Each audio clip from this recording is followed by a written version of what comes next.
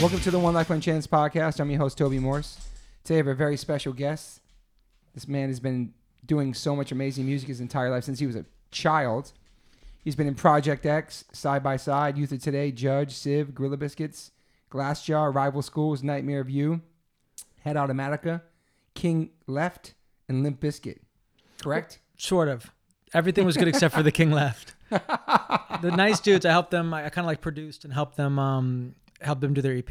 Okay. But I didn't play drums. So welcome to the podcast, Sammy Siegler. What's up, man? Thanks for having me. Good to see you, This man. is nice. This is a great room. I feel like I'm in a hardcore museum. It kind of is. It's very cool. I was in the kitchen originally, and then I would leave it up for a couple of days, and we couldn't have dinner there. So Who did this painting? It's like a little Jackson Pollock vibe down there. Oh, my son did that. That's amazing. I love that. Yeah, my son did that. He's a little artist. Mhm. So let's get to you. Let's get to your life before you became the same way that you are, and the world knows. You were born in New York, correct? Yeah. I grew up on 15th Street between 5th and 6th. My dog farted, by the way. I'm so sorry. Okay. Okay. Hasn't hit me yet. Okay. Okay. But yeah, I grew up downtown. Like, my dad, my grandfather, I guess. Okay, to go way back, my great-grandfather bought a building back in 1876. Damn. On West 11th Street. And it was Okay. a moving and storage business. I think it was like an old horse stable or something like that. And my great-grandfather ran this moving and storage business. My grandfather and his brother ran it. My dad and his brother ran That's it. right. I used to see those trucks in New York. Siegler Brothers Moving and Storage. Mm-hmm. Yep, since 1876. Damn. So that was cool. So I grew up downtown, and my dad played drums, my grandfather played drums, which was sort of interesting because the family business was cool. It's nice to have a family business to step into, but I think that like my dad, he was a great drummer, or he still is a great drummer, but I think he would have kind of pursued that more if he didn't fall into that family business. Yeah. But what was cool is that to sort of jump ahead, is when my parents got divorced, my dad actually moved into that warehouse. He took one of the floors and kind of just threw up a wall had this dope but very freezing cold fucking little bachelor pad, midlife crisis. But he set up his drums. Okay. And I set up my drums in there, and that was really cool because we, later when I was playing in bands, was able to rehearse in there, and which was rare in Manhattan to have that. Yeah, totally. How old were you then? When they got, I think I was like 9 when they got divorced. Yeah. So how were you in school? Did you like school? I wasn't really focused. I liked it like from the social aspect of it, I guess. I kind of went to a bunch of different schools. I remember, and it was wild. So I went to a couple different like private schools, which was cool, and I went to VCS and Friends, and then McBurney, where like Richie Birkenhead actually went, and, Awesome. and Adam Horowitz went, a bunch of kids. But and then McBurney moved buildings. We're like, we're moving buildings. It's gonna be great. I'm like, okay, awesome. So it was 1988. I went on tour that summer with Youth of Today. Damn. Traveling around in a van, come back. School's about to start a week later. My mom's like, your school went out of business. Oh, he mentioned that. Richie mentioned And that. I was like, what the fuck? Like, how does your school go out of business? That's crazy, yeah. So I was like, I know this girl. She goes to this place called PCS. It's like Professional Children's School. Like, let's visit it. My mom's like, cool. We visited it. Next thing you know, I'm going to the school. And that was a trip because it was a very small private school on West 60th Street. And a lot of like the Cosby kids went there. And like kids that were like actors and, somewhat professional kids that they allowed you to go in correspondence, which means you didn't really have to attend. You could just kind of take your shit and go. That's cool. Coincidentally, that winter, Youth Today got an offer to go to Europe for 2 months. And so I was able to leave and not get left back because any other school you would have had to repeat. So, I went on tour in Europe with Youth Today that year, like February and March, and was just like sending homework back. And damn, what grade were you in? that was like 10th grade. So, how did you get involved originally, like into music? Like, what was your first exposure to that? I think it was, it kind of goes back to KISS, I think. Oh, interesting. And then I have an older sister, so I was in a KISS, part of the KISS Army, 7, 8 years old or something like that. And then, my dad and grandfather and teaching me like, a double stroke roll of just like mama, papa, just real primal shit.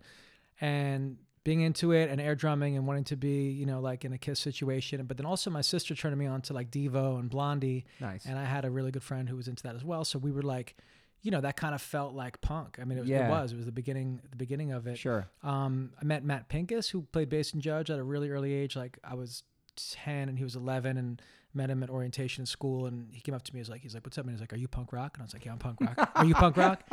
So he and I were punk rock together, and That's had like awesome. an air drumming band, and would, he learned how to play Police and Thieves by the, not by the Clash, but the Clash version. Yeah. And so we would like kind of jam that.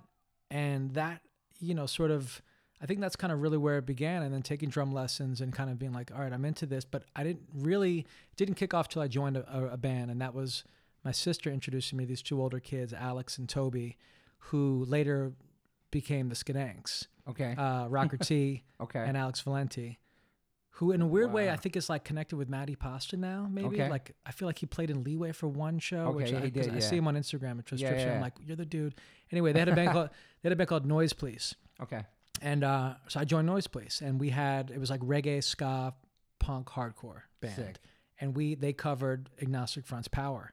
Oh, shit. And that was my first intro to like New York hardcore, was like this song called Power. Wow. Which was, I could barely keep up. Yeah. And, You hadn't been to a show yet, right? and I was 10. I didn't go. Oh, yeah, I was telling young. this story to my friend last night, actually, that my dad dropped us off at the Old Ritz to go see Musical Youth.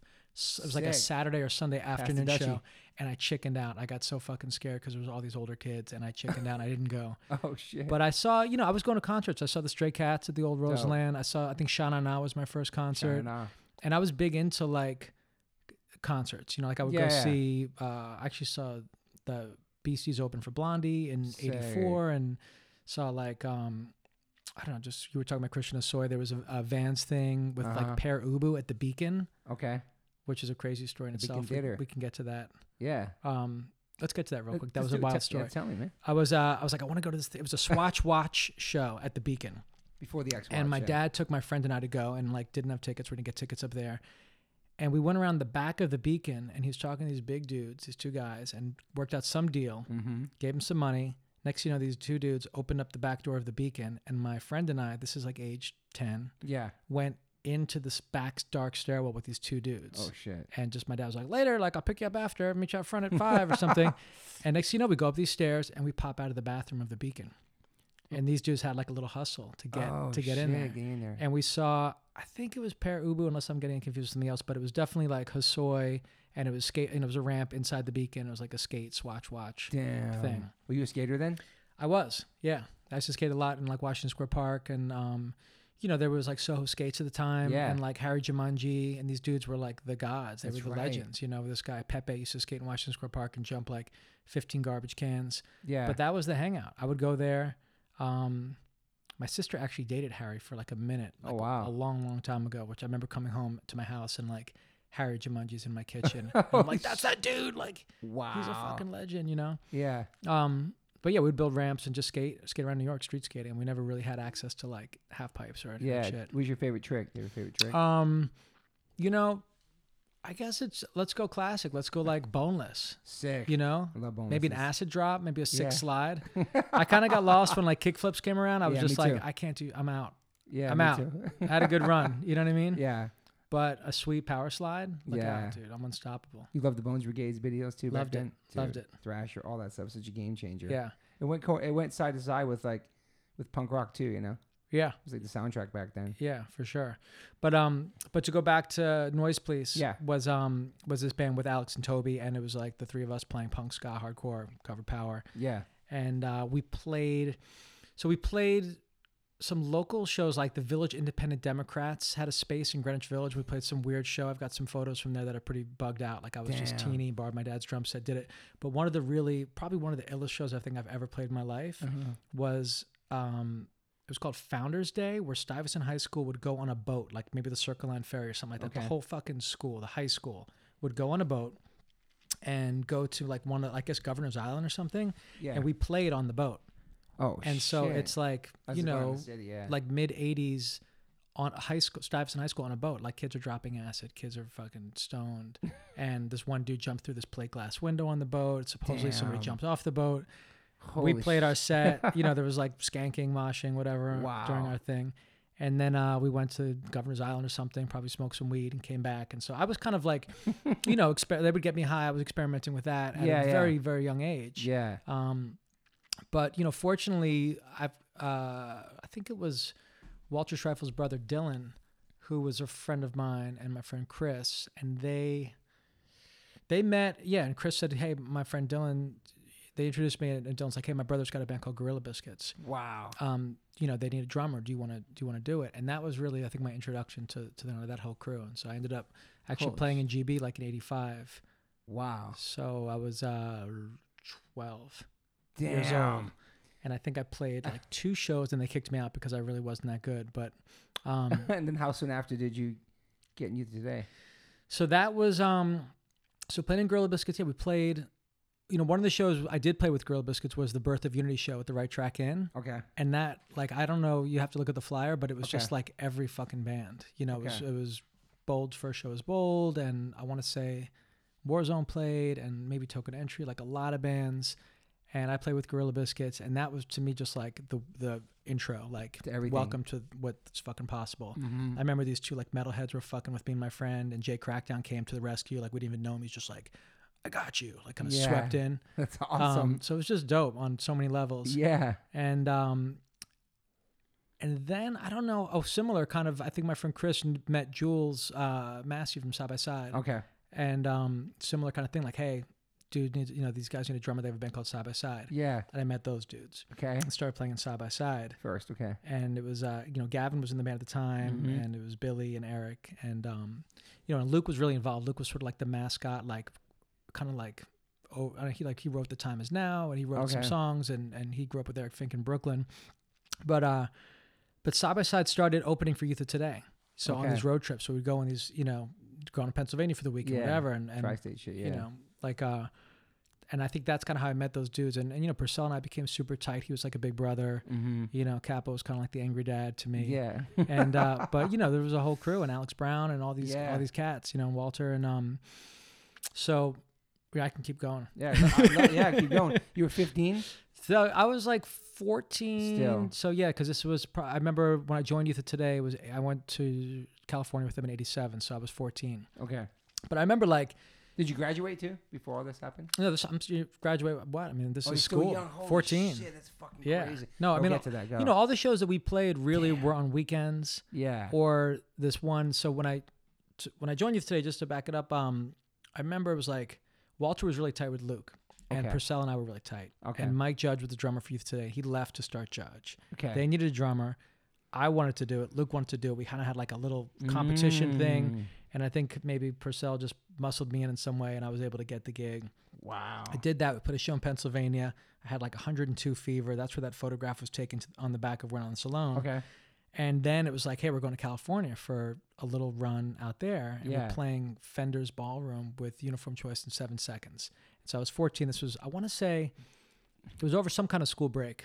But I was psyched to play Fenders because as a kid, I had all these posters from Fenders. And it said like Long Beach. And I thought for some reason that was like Long Beach, Long Island. Yeah. And I would call them. I would call them from like my mom's phone, just like, what's up? Like, Circle Jerks are playing or Dead Kennedys are playing, and they were just like, dude, we're in California. Wow. So psyched to That's finally play amazing. Fenders, and it just, it felt massive. And then we went up to Gilman Street and played with Instead, and it was a cool little run. Yeah.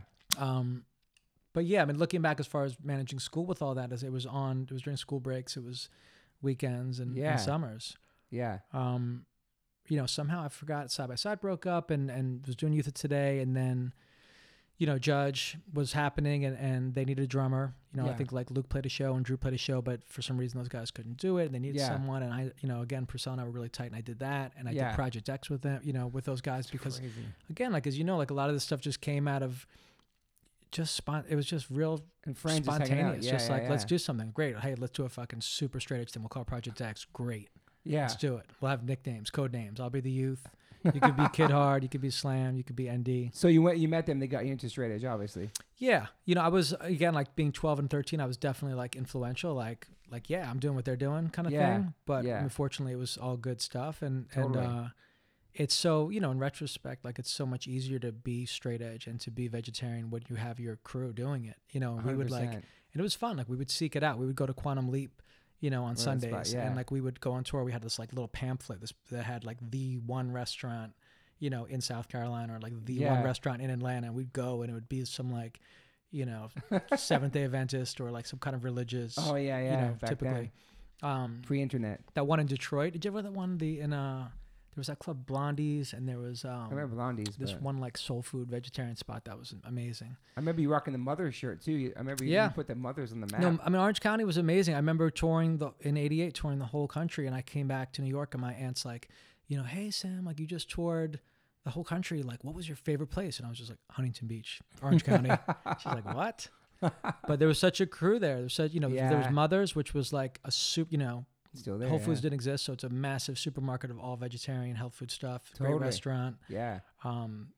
The staff was cool. I think Purcell like dated one of the waitresses, and like we were all just like hanging out. It was a real community, and then all those Sloth Crew kids that were in all those bands, and damn, yeah, it was a really cool scene. So at that young age, did you realize that you wanted to do music for a career? I felt it just, again, it was like real spontaneous, like, you know, and I was so young that it just kind of, this is what I did, and I didn't think about it. But as far as the career thing, I remember like when it got tricky when a lot of my friends started going to college, and you kind of hit that point where like, all right, maybe, you know, what am I going to do kind of thing? Like, I can't really do this. And so I went to the New School, which was over by me. They had a jazz program, which was fun because I wasn't a real trained musician, and so it was nice to kind of just study a little bit and do like some basic ear training and this and that, and learn a lot about jazz. The teachers there were the real deal. I mean, not like Reggie Workman, who played bass with John Coltrane, was one of my teachers, and I would go to Chico Hamilton's house, and like some real badass dudes. That was fun. But then we started doing this band Civ, you know? Yeah. And while I was in college, and I was like also working construction with like Charlie from Civ and some friends of mine, and just kind of like, you know, thinking that I was going to do college. But we also had this band developing very quickly. What year was Civ again? The record came out, I think, in 95. Damn, okay. So this was probably like 90, you know, 93, 94. Yeah. And then that just happened really quick. And I think I hit a point after 2 years of the New School where I was just like, I'd rather be in a band, man, and like tour. Like this was happening. We got signed to Atlantic Records, and we made a video. And we had like a buzz clip. It's crazy. And so that, you know, the thing for me when I look back is that it's important for things to, like, I don't want to just keep doing the same thing. So it's important for things to kind of evolve or just change or take little turns. And what was cool about Civ was like, it's the same friends. It's hardcore basically. Yeah. But it's on, now you have like this kind of larger machine sort of, you know, giving you support now. Like you're in a tour bus and you're touring a lot more, and we were going to Japan and we were going to Australia. We were just doing different shit. And like, you know, I credit like probably The Offspring and Green Day and Blink and all these bands for breaking that shit wide open. 100%. So, but it was fun. So that was a whole different chapter. Like now we're just doing weird shit, Warped Tours, and we opened for Kiss at the Garden. That's right. You know, just like, which for me, being a Kiss fan and growing up in the city, like that was a dream come true for sure. Yeah, I mean, you had played in all those other bands too, and those bands did really well and were successful and inspired a lot of people. But then you get in Civ, and you make this record with your friends. You know what? There's no expectations, right? And then like, I remember the Buzzworthy video on MTV. It was crazy, dude.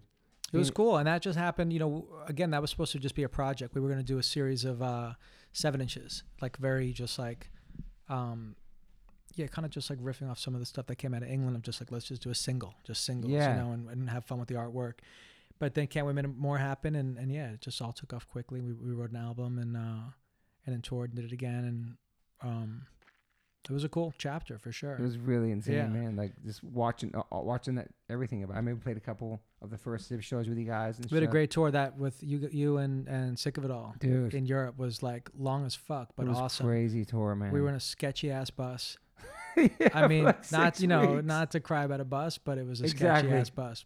It was, man, and there was probably 17 of us in there or something. Yeah, I got a lot of crazy pictures from that, like us like pillow fights and Oh, there's a story from that I asked you about because I talked to Pete about it and I was trying to make sure it was true. Do you remember we went in the gymnasium and shit got kind of crazy and I took my clothes off and I put shit on myself and I was chasing everybody around the gymnasium? Cause I feel like that happened a few times. Pete said I think it was chasing you guys, you and Charlie or something. It was just wild shit, man. I remember there was the Manchester Mafia bootlegging brawl that kind of happened. Crazy. Dude. That was kind of sketchy, and then Smokey. I think we stopped at some like Chinese restaurant in Spain, and Smokey stole some bottle of some kind of liquor that had a lizard in it. Drank that. Eventually ate the lizard at some point. Shit like that. Yeah, it was a really fun tour. Then like lizard eating. We had no phones back then, so you would go into the offices and like use their phone and call home and stuff, and like. One of those tours, I think it might have been Youth Today back in '89 in Europe, and I think it was Jordan that gave me like a fake calling number, you know, because that was sort of the thing to do back then. It was like a military number, possibly. Yeah. Maybe like MCI was the company. MCI, right? For sure, yeah. And it was cool and it worked. I'd call my mom and I would, you know, check my like tape recorder voice machine and shit and see who called me and this and that. And then I came home from tour and like about a month later, I got a call like, "Hi, this is Special Ops from MCI.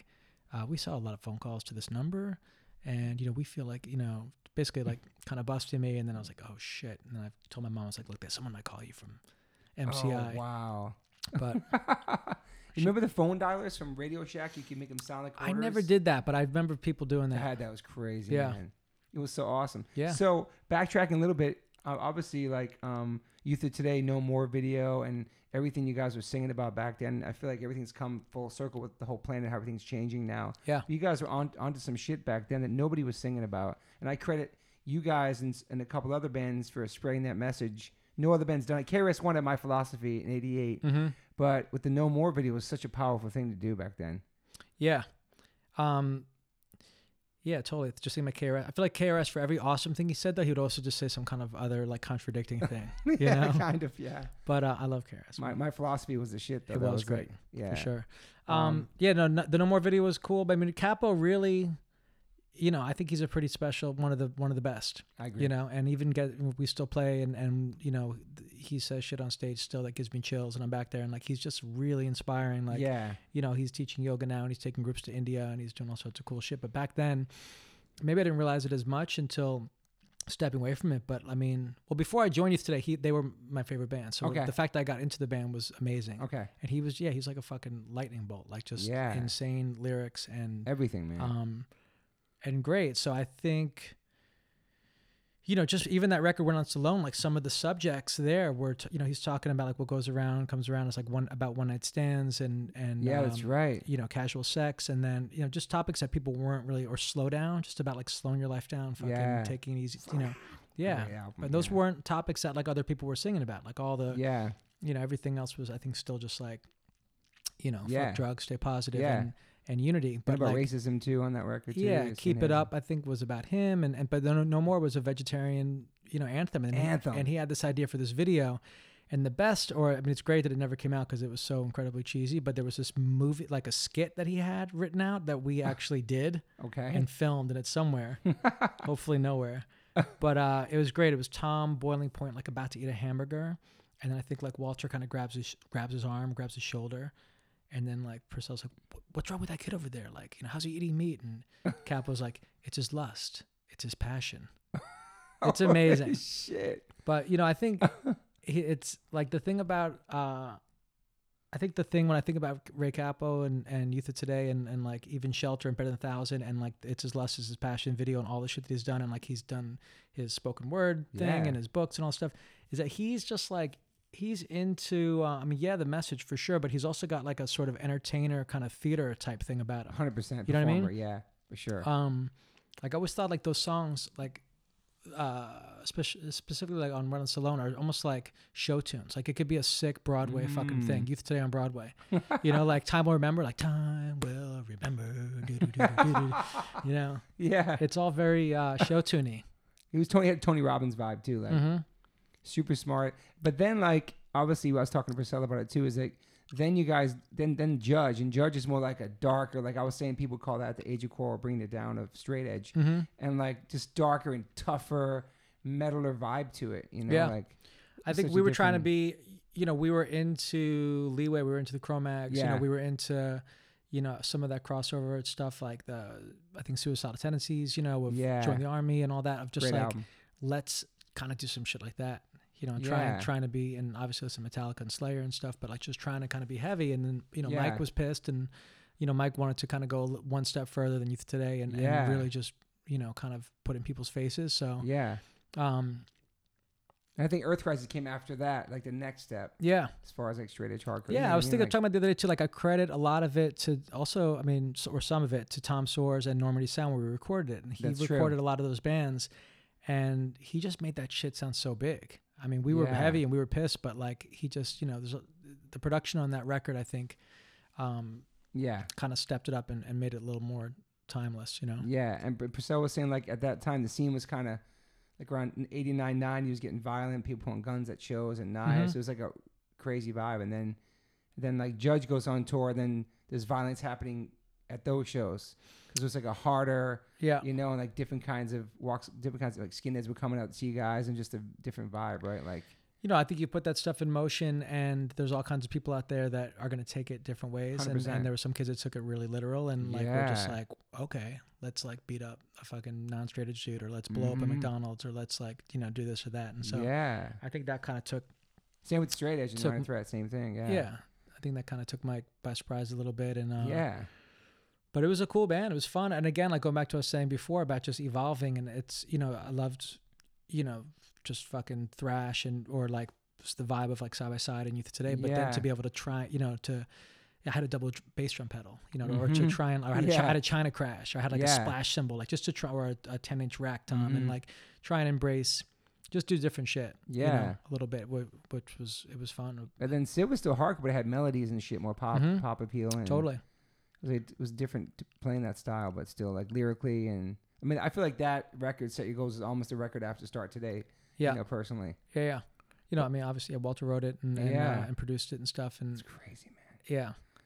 But like the Youth Crew shit too. I was talking to what Purcell was mentioning about just the whole look and everything. Like everybody's wearing boots and braces and spikes and chains and mohawks and shit. And you guys had the same mentality of like you love punk rock and hardcore, but you guys were rocking Varsities and Vans and haircuts and tight, like the whole style was just, it was amazing. I thought that was punk. So I thought that was punk. Like he was saying, like to walk into CBGB's wearing a varsity jacket and not a leather jacket, like that's super punk to me. I think there's also, I mean, again, I was a little bit younger, but you know, Capo, Richie, Ray Bees, those dudes were also working at nightclubs on the East Village. You know, there was like an element of, and you know, hip hop was coming out at the time, BDP, Public Enemy, EPMD, you know, all that stuff. Like, so that those worlds kind of were out there, and you know, Capo was like, we sort of joked with him a little bit, but he was a real fashion dude. Like he would just, I mean, whether some of it worked, some of it didn't, he would wear like biker pants and, you know, just, but you know, he was into sneakers and like, and Dylan was into, you know, had like Troops and just like, that's right, all the shit. Like, you know, it probably came from hip hop, and it came from just what was going on at the time, especially in New York, in New York and the East Village and stuff. So, it just like happened. But it's funny now when you see like, you know, Champions big and Supreme and like the drops and like long sleeve T-shirts and like, you know, like what's like in vogue, camo pants, all that shit. Yeah. And it's like, and fanny packs. Yeah, that's which we used to rock and could then make fun of each other for them. But they're back, you know. I know, my son's like, I only get a Champion sweatshirt, man. You like Champion? I'm like, are you serious, man? When they came out back then, it was so thick, and they were like, like Marcel said, you could wear like just 2 Champion hoodies in the winter, you'd be fine. Yeah, we would go to Bing. We'd play anytime we played Buffalo. We'd go to the Champion outlet in Binghamton, New York. Yeah, and we were so psyched. So, did people, when you guys came out, obviously Youth of Today, because Minor Threat had been gone for such a long time, and you guys came out and the straight edge thing, there was some backlash for sure back then, and that was pre-internet too. So. People kind of bugging out, like this all these straight edge guys, or you know, I think Capo took the brunt of it, and certain guys took the brunt of it, and I think for me being younger, I was able to kind of slide a little bit. Yeah. But you know, I mean, Ray is gay, or you know, all like, I mean, he definitely took the brunt of it for sure. Yeah. But you know, people like as an adult now looking at like things that are fucking hot topics or in your face or challenge your thought process or push you out of your comfort zone. You know, some people are going to like react negatively to that. And so, there was a band called Negative Youth. I remember they had a demo of songs. Like, it was actually pretty good. I remember like kind of liking it. I got it from some records, but, Crucial Youth. Yeah. And like, what was it? Oh, Gay Rilla Biscuits. Oh yeah. You know, but it's just like, that's sort of shows how we were hitting a nerve. 100%. You know what I mean? Like we were just totally in your face and saying some different shit that was fucking with people's, I don't know. Yeah. Their comfort zone or something. Then you guys had Richie with you too. Richie was a badass too. Richie was like a...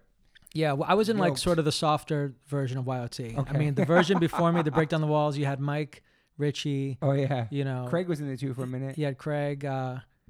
But yeah, there was Walter, Mike, Richie, and Purcell and Ray. But then they, when you lost Mike and you lost Richie, it kind of, we had to kind of check our tough guy vibe a little bit. But then Judge came on, and I'm sure Mike was like, nobody's gonna fuck with my friend. You know what I mean? Like it was like, I'm like the protector of this. Like I'm like we're not all this way with it. You know, it could be.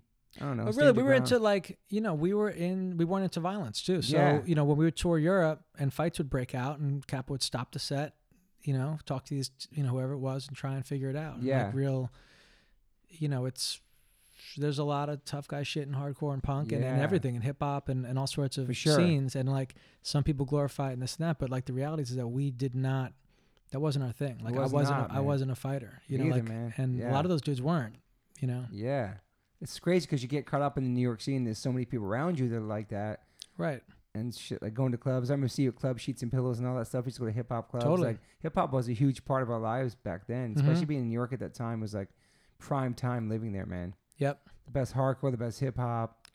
It was insane. I It mean, was- looking back, like it was just, you know, to be able to see, so like Ultramagnetic MCs and, Yeah. and you know, Poor Righteous Teachers and going to some of those clubs and De seeing. La, Brand Nubian, Yeah. all that. Black Yeah. Moon. Yeah, it was, you know, it was a special time for sure. Yeah. And I think it kind of like, you know, as far as music, like kind of made me who I am. You know, my dad exposed me to jazz and to, Yeah. you know, some Brazilian music and I listened to hip hop and funk and reggae and, Yeah. you know, after I left, or after Grill Biscuits broke up in Yeah. '91, a friend of mine, I'm actually going to his wedding tonight. This dude Nice. Fabian, he had a band called 32 Tribes, I heard which of that. was with Remember that, these yeah. kids from Eunice, which was like the United Nations school, Okay. and so they were like the real deal. Like the bass player was from Jamaica, the singer was from Sierra Leone, the guitar player was from Ghana, the Wow. other guitar player was from Pakistan, and like so I joined this band. I was like, cool, let's do it. It's reggae, and Mm-hmm. we would play Nels and we'd play like colleges, and so that was fun. And you know, I mean, of course, I love hardcore and the message. Yeah. But I also am a musician. Like I dig playing music. And, Yeah. You've and- always been like that. Yeah. Were you burnt on the hardcore thing too after? I think around '91, it was just like, it just wasn't. You know, we had I don't know. For me, like, it was a strong run of many years of doing it, and like Yeah, it just sure. wasn't. You know, it lost some magic. Mm-hmm. You know, a little bit. I think obviously like. To me, when I look back at like the best time, it's probably around that '87 Together 7-inch, you know, or Yeah. The Way It Is compilation Yeah. when they were doing shows, The Pyramid on Saturday, CB's on Sunday, Yeah. Anthrax, all that shit. Anthrax, Rabies was trying to organize like a softball game. You had Some Records on 6th Street, Yeah. and it was really diverse. And so you look at like a comp that has Nausea, YDL, Warzone, Yeah, it's true. Side by Side, Youth of Today. That's the shit. Yeah. That's You know, true. that eclectic kind Yeah. of like camaraderie Yeah. is awesome. And you know, it was cool later when you can see youth crew, straight edge bands around the world, but like it just kind of lost something. Like, you know, Yeah. it's nice to see some Mohawks every once in a while. For sure. You know what I but, mean? But you were part of something super special that like affected my life, affected a lot of people's lives. So I'm sure back then you're just doing it with your friends, making this music. You don't Mhm. think like we're gonna change the world and fucking. But it's crazy the stuff that you guys were singing about that's actually happening now. You know, it's with the planet and stuff. It's incredible, man. Like Mm-hmm. it's crazy. Like to even not like it just was something you guys were passionate about at that moment back then, but how it just seeing the world change now. It's like man, these guys were singing about that fucking 30 years ago. Yeah. It's pretty amazing. Yep, for sure. So 32 Tribes, you played in that for how long? It was 32 in Tribes between was like Civ? 2 years, like around that. It was an interesting time. That was like, you know, kind of stepping, I guess, away from hardcore for a minute and doing 32 Tribes, and then going to the new school and college, and then started to playing Civ. Yeah. you What, know. what were you doing in college? What were you studying? Music? Just music, jazz with these dudes, and Awesome. you know, kind of what the fuck was going on those years? It was interesting times. Yeah, because you weren't doing the hardcore. Yeah, then you came back for Civ, which was there a moment in Civ where like, holy shit, we're going to be fucking massive and this is going to be like a career? Do you think, like when you started blowing up? I mean, the buzzworthy video was enough to be like, holy shit. It was exciting for sure. Like when the Buzz Clip thing was happening, and just, you know, again, like all around the energy of, you know, with the Offspring selling shitloads of Yeah, records and man. Green Day and all these bands, and then like, you know, having like a manager, you know, Yeah, Scott having McGee. like having dudes around you, and like this whole new thing, like, you know, it's I mean, and you know, we made that second record. And I think we were really. Oh, yeah. We were kind of going for it. Like we were feeling, That's you know, we right. had toured with No Doubt for 3 weeks, and we That's were just right. kind of like writing, you know, more pop tunes. And Yeah. so I don't know. I don't think we ever really, I like to think that we were grounded throughout all that shit. I mean, Yeah. it's, you know, you get excited about it, but it's not, you know, what comes up, goes up, comes down kind of Yeah. thing. It's crazy you say that because Purcell was saying how after Shelter blew up on the Mantra record and they came back from South America, they had a hit song and they had Bodyguards. Adam was in the band then, like Right. MTV. Then they came back and they're like, they did a tour with No Doubt too. And then Yeah. they're like, we're going to do, and then Beyond This Planet, they're like, we're going to write any kind of song that we can hit. We're going to make a hit with this record. Like The- a ska song, yeah. like a rap song. That energy was definitely there. I mean, in retrospect, like I wish we went back to Don Furious and made a fucking, Word. you know, I mean, I love that record we made too. Yeah, the 13 Day yeah. Getaway. But yes, that energy was there for sure Yeah. because you had, You get a taste of it. Just the climate, yeah. Yeah, it was man. punk pop or whatever the fuck you want to call it, and all these bands Yeah. were, you know, on majors, and you had, you know, we had a producer. Yeah, that- Details magazine, all this shit. Yeah. Yeah, like, yeah. like late night TV shows. Yep. But That's it was cool. It fucking was a cool crazy. experience, and then I think after that we started doing. Oh yeah, we started doing Rival Schools. That's right. Yeah. With Walter. Yeah, that was great. I Mhm. mean, how many records did you do with them?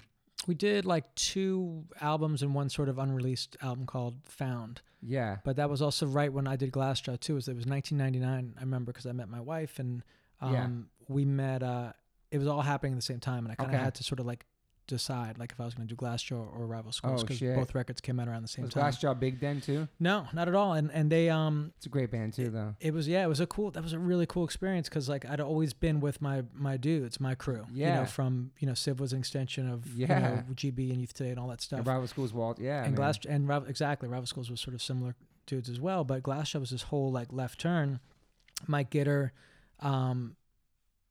Ross Robinson was producing this record for Glassjaw, and Ross Robertson. Yeah, man. He's and big and time. the drummer wasn't working out for whatever reason, and Mike Gitter, because Ross had a label through Roadrunner, Yeah. said, "Hey, I got this dude Sammy, like check him out." Blah blah. Blah. Next thing you know, I go in there, we're starting to do pre-production. These dudes were all like 19. And now I was the older one in the band because I was always the baby. Youngest kid, and now I'm yeah. like Father Time coming in at like 25 or something. Wow. But these dudes were all bummed because I just replaced their friend naturally, you know. Yeah. But every day we go in, just work on a song. 12 days later, we had 12 songs. Went out to California to this studio called Indigo Ranch, which is like in Topanga Canyon. It's like a 60-acre ranch, fucking like Damn. almond trees, avocado trees. And we go to record, and the manager's like, "Hey, my roommate's she's gonna come over with her friend, and some other people are coming around like a barbecue." And in walks this woman who's later becomes my wife. Holy shit. So she and I like hit it That's off. got goosebumps. That's cool. Totally, man. That's It's a cool. goosebump type record, man. Like we so Sue, my wife, stayed for like 2 weeks. We just hit it off. It was great. She went back to New York, she came back out again. And I'm out there playing drums, getting paid as a session dude to do it. On a ranch and shit, Ross Robertson. And Ross, yeah, totally. He was like, interesting dude, right? He's Yeah. totally wild. Like he would just be in the room with you, a very like hands-on approach, like throwing rolls of duct tape at you. And And that was your first experience with like a major producer, because obviously Don Fury. He's well, no, I mean Civ had Steve Thompson. okay. Michael Barbieri, those dudes Okay. who like that experience. But Ross was my first experience with like a fucking maniac producer in a great way. I mean, we Yeah. recorded all to tape. He took a razor blade out, started slicing on my drum tracks, like next thing you know, the tapes on the Damn. floor. And I remember like going, and we'd come down to do vocals, and he'd invite all of us in the room. So now like there's a bunch of us and my wife and a bunch of people hanging out, and like Daryl's about to do these vocals for Yeah. some song, and Ross was just really like in your face, like it's like, "What's this song about?" Daryl's like, "Oh, it's about my girlfriend. She broke up with me, and I was really bummed out." He's like, "No," he's like, "What's this song about, man?" And like just pushing him, wouldn't let him go. Yeah. And he's like, "I had, Crohn's disease. I'm in the hospital. I'm bleeding out my ass. My fucking girlfriend's like, cheating on me with one of my best friends." Da, da, da. Damn. And he just like, "All right, hits record." And the kid fucking lets out. And just, Yeah. it's a pretty That's right, cool Crohn's record. disease, I remember that. Yeah. Fuck. Damn. But And what was that record called? The Glassjaw one. Everything You Ever Wanted to Know About Silence. And that did really well, right? Was it the first one? Did, yeah. I mean, it's. I think the second one was like a little more polished, but I in the second one too? I didn't play on that one, no. Oh, okay. But so don't listen to that one. Listen to the first one. But the first one's really cool, and Did those kids come from the core? they did. So which was interesting is it sort of, for me, it opened up this whole other younger Long Island scene. So Totally. I played in the Movie Life for a tour Oh shit, I know that. through that, Great and then band. I played in Head Automatica through that, and I did Nightmare of You, which was Brandon from the Movie Brother. Life. So like for me, it opened up this whole new younger crew. Long of Island, right? Long Island, and they were all hardcore kids. Yeah. It was an interesting time. I remember all those bands. They were crushing it. Yeah. Yeah. No, totally. We I love Movie Life. Shout out to Vinny, man. Great band, dude. he's great. So yeah, just to plug some shit, right? That's what it's Yeah. all about. Is I have a new band with Vinny coming out. Oh shit. Hopefully in a few months, like maybe like an early summer Oh wow. situation. But it's He's still called. in Long Island. He's in Long Island. He's playing in the Movie Life, and he does a solo thing, and he's Yeah. got another thing. He's active. So you have something coming out with him. Yeah, it's called Constant Elevation. Constant Elevation. Some like Rakim shit. Yeah, Yeah. That's awesome, man. Yeah, I'm psyched. So it's just like an EP that he sang on, and yeah, it's gonna be cool. So how long after that, Head Automatica and all that, how did the Limp Bizkit thing happen? So that all comes back to Ross. Okay. So Ross was like, we stayed in touch with friends. Every time he'd come to New York, we'd hang out. And he produced, like, me and Beck from Glassjaw did a weird song together that Ross produced with Steve Evans. But anyway, I was out in California. My wife's old roommate, the manager dude, was managing a band called Ecstatic Lullaby. I heard that name, yeah. And they were like kind of that screamo sort of world. Yeah. And they needed a drummer for a record, so I came out to California to do it like as a session thing. Yeah. I think it was Lou Giordano was the producer. Okay. And, that kind of vibe. Cool record, really weird, like screamo kind of shit. But I listened to it recently, like it's actually pretty interesting. Anyway, I was out in California. Russ was like, "Yo," he's like, "What do you think about the LB?" And I was like, "What's the LB?" He's like, "Limp Bizkit." I was like, like, and what's interesting about, yeah, totally, man. But like life throws some weird shit at you, like you never know. And again, like I'm down for the experience, because you don't know what the fuck's gonna come of it. And like I've, as long as people are cool and nice, like I'm down to kind of go down that road a little bit. So we kind of tried out with him, and he's great. I love Fred. He's just like, what year was that? That's a good question. 2000? Yeah, let's call it like 2000. I have no idea. 2005. Okay. Yeah. Something like that. Yeah. Went up to the site in Northern California where Pearl Jam recorded 10, like fucking dope studio, Limp Bizkit kind of funds. Had a chef. Had like 2 drum sets set up. Any kind of drum That's I wanted. Next level from the last. It was a lot of fun, and we started. We wrote a song a day, and the music was really banging. And then, it kind of got a little hectic. The old drummer came back. The old drummer left. Then Fred had to film like a movie in Europe and did vocals there. And then had a different producer for a minute. And it just kind of got all crazy. Anyway, it turned into this EP called The Unquestionable Truth Part 1. Okay, I think I remember that. I don't think Part 2 or 3 ever came out, but Part 1 is out there. Yeah. Check it out, folks. Holy shit. And but that was a wild experience. I mean, one day I was like, I remember he grabbed me. He's like, "Yo, welcome to the LB, brother." And I was in the band. Really? And that was sick. But I think the next day I was out. And then I might have been in and out again. But those guys had a lot going on. They have they had it's family with John and those dudes. And it's crazy because people would know about Fred. Like, I'm gonna have him on the pod for sure. But he has exploited tattoo. Like, he knows about everything. Like, totally about hardcore. He knows about all that. No, we were talking about Seaweed a lot, and he's impressive, man. Like, he was in the film, getting into film, and and just the fact that he like signed Puddle of Mud, and then I didn't know that. The success of Limp Bizkit and like Stained. You know what I mean? Like, when you're doing music, just to get a fucking bass hit, or a double, like that dude was just crushing it. You're right, he was, which is not easy shit to do. Super chill. Yeah, I like him a lot. I think him and Wes and I hit it off, and all those dudes are really cool. I think he's the one like rock star person that people got the wrong idea about, because whatever it was back then, or maybe his videos, or I don't know, but he's like so, like, I met him, like, I've known him for a couple of years now, just too tall, and like so nice and sweet and humble. Yes. Was at my house, gave my son a bunch of like pads for his room. Was at my house for Christmas. Just like, it's a sweet dude, man. He's a good dude for sure. Dude. But you put these people up there, and you think they're one way, and then you actually get to work with them, meet them, they're totally different. I think of the time when they came out with the Nookie, it was like so in your face, like, dude, it just forced you to take a position. Like, you're either going to be a fan or you're going to, not. It was in your face every day. And so all the time. So, but the Method Man video was crazy when they did that back then. Yeah, no, they went for it, man. Like, I think it's interesting. Even just watching that Queen documentary the other night, Bohemian Rhapsody, it's like, he's like, we're going to write a disco song. Another One Bites the Dust. We're going to write a fucking, like, an anthem. And just like that, being able to flip it, I think kind of like, I love hardcore. It's fucking the shit. Me too. It's amazing. I know exactly what you're but saying. it puts you in a place where, like, it's really hard to take chances, 100%. to take risks, because people immediately want to just fucking shoot it down. 100%. So it's like, it's not really a forum to be like, I'm going to write a ballad. I'm going to write a fucking hip hop song. I'm going to do spoken word. I'm going to do this or that, like. So you have to get out of those bands to do something like how Richie went from Underdog into another. Right. Then went to Civ. Even though you're the same people, I 100% agree. Like, when we went to MCA and our record was more, we had Matt Wallace and we did it at Rumbo Studios. It was more polished. Obviously, I have regrets for that record because I talked about that already. But besides that, like, you try to take chances and do something different, because people think like you're in a hardcore band, like you listen to demos in your car when you're driving kids to school. You listen to hardcore. They always hit me up all the time. What's the scene like now? What's your favorite band? Like, I'm 48 years old. I lived all that. I'm always gonna be a hardcore kid, but I fucking listen to Coldplay I listen to other shit. Like, yeah, I remember talking to some kid, I think from Germany, when Can't Wait a Minute More came out. We got a lot of heat from that. He was just like, He's like, I like the EP. The Et tu Brut is very good, but the other song is so sellout. Yeah.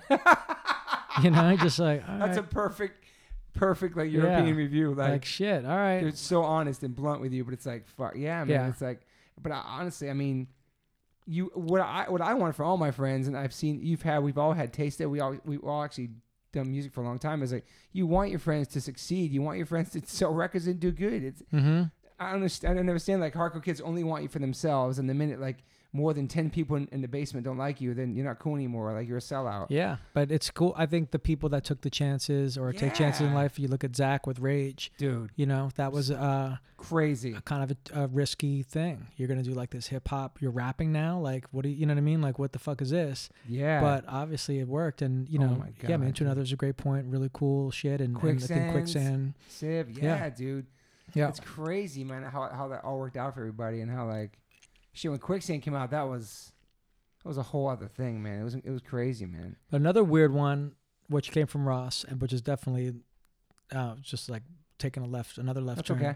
But was this podcast we just talk. It's but awesome. we called me with Tech Nine. He said, "Hey, do you want to do a Tech Nine record?" Shit. And Wes Borland played on that. That's not your Wikipedia page. Yeah, there you go. Gotta get. Let's fix that. But that was just like a hired gun session thing. But it was really, you got to check out the song called "The Hiccup" Okay. by Tech Nine off the Ross Robinson Therapy Sessions. Okay.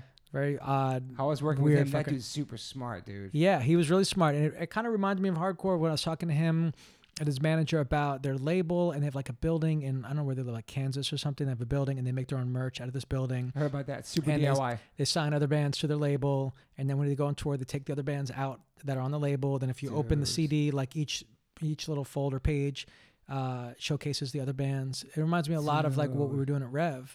Yeah. And, taking all of our bands out and just sort of sticking together and doing it. So it was, he was an interesting guy. That's super punk DIY style. Mm-hmm. Same with Insane Clown Posse. I heard they make their own merch, their own label, take their own bands out. Yep. It's crazy. He had a Jason mask and then like some sort of lady friend that he met in Las Vegas with him, and it was pretty psychedelic. Really? Mm-hmm. He's super political too. Yeah. And super smart, but it's like he's not a dude on the radio. Mm-hmm. He's not a dude on television, but he's like completely successful. Is he respected in like the hip hop community? 100%. Yeah, that's amazing. 100%. He can rap. He's good. Yeah, for sure. people love him. Any other hip hop stuff you worked on? It's funny. I have a weird memory, and I don't know if it happened or not. I was just thinking about this the other day, that me and the bass player for 32 Tribes played on a PM Dawn song. No way. It might be true. It might not be. I don't know. I'm just putting believe, that out there. I will believe that, actually. I'm just putting that out there. I think that might have happened. I can see you playing break beats and all kinds of hip hop shit too. Yeah. Because you always loved hip hop. Yeah. We always loved hip hop. Totally. Even back then, like it was just around you so much, you know. Mm-hmm. I'm surprised you never went in a hip hop group. I should. You might do it now. Tech Nine was my hip hop group. Yeah. Listen to Hiccup, dude. That's my hip hop song. But I can see you playing like with shit. Mm-hmm. It's pretty cool. Like Daryl from the Bad Brains, he was playing with Mos Def and shit. That's pretty awesome. I feel like those opportunities aren't around as much, or maybe they are. Just things are so programmed right now. You know, I know. But maybe not. I feel like R&B is sort of making a comeback. But hip hop, Yeah. I don't know if I ever did any other hip hop. No, I don't think so. So when did you become a dad? 9 years ago. So Okay. yeah, It's amazing becoming a dad. it's pretty crazy. It puts life in a whole new perspective. Everything, you know. Yep. Yeah, my daughter's super cool. We moved out to LA 2 years ago. Yeah. She, I took a job because I was sort of just like part panic, part just like. Oh yeah, that's my question. Let's go back. Were you not working? Were you like in it? Would you work for your own family business? No. So like I had many of like jobs. Like worked at Lucky Strike as a busboy for a minute. Worked at Dean DeLuca for a minute. Worked construction for a bit for this like. That was actually really fun. Like we used to just break down the walls. We used to like no pun intended. get a Sawzall and a dust mask and some goggles and just get into it. But lots of different jobs. And then when I started playing like in the Civ sort of high school or post high school, like college stuff, I started just random hustles. Like my wife introduced me to a guy, Tommy Hilfiger. I DJ'd some of their parties. They loved it. Next thing you know, like just a guy named Tommy Hilfiger. Yeah. A guy from Tommy. Okay. He grew up with Tommy. But I ended up like curating all the music for their stores and doing a lot of their events. Dope. And doing some music for fashion shows. And then like Ian Love and I started scoring some shit for commercials. My brother-in-law has a production company and started throwing me some work to scoring, like writing jingles. Oh shit. So just like various hustles. But a really old friend of mine was in LA, and he worked for an ad agency that did a music program, and was just like, "Hey, if you move to LA, we'll hire you." And so I was like, "Cool, let's do that." thinking it would just be for 2 years, and Yeah. we just actually like left a bunch of shit in storage in New York and moved out to LA, and then somehow I've been out here for like 7 years. That's amazing. So Yeah. did you ever have a plan B? Were you ever worried about the future? Yeah, I mean, I'm still worried about the future. Yeah, me too. You know, like, Yeah. but I don't know. You got to trust yourself at a certain point, and like there's a hustle element I think that I just have instilled in me from Me like too. just being a fucking musician, and like Yeah. you just have to, like, you have to be, you know, we had a record label for a while to go back. That's right. Walter and Matt Pincus and our boy Craig. What was you know, it we had called a- again? It was called Some Records. Yeah. Yep. And we put out we did a Hot Water Music record, No Division, and we Sick. did Air Type 11 and the band called The Exit. We did Earl Greyhound. This guy Eric Mingus is Charles Mingus' son. It's funny. Oh, Walter wow. and I joke about this label because we started this label and we wanted to just, you know, throw some curveballs and do some like kind of step away from traditional hardcore and that kind Totally. of scene and do some out there shit. So yeah. like, so we did you know, Eric Mingus and Six Going on 7 and some of this stuff, but we passed on Take It Back Sunday. We passed on Thursday. We passed on Glassjaw. We passed on Grade. We passed on like all Are these you bands. Serious? Holy shit. Yeah, because they just, you know, they were coming from hardcore, and we were just like, I think we were just in a different mindset. Damn, that's crazy. I know. It's crazy.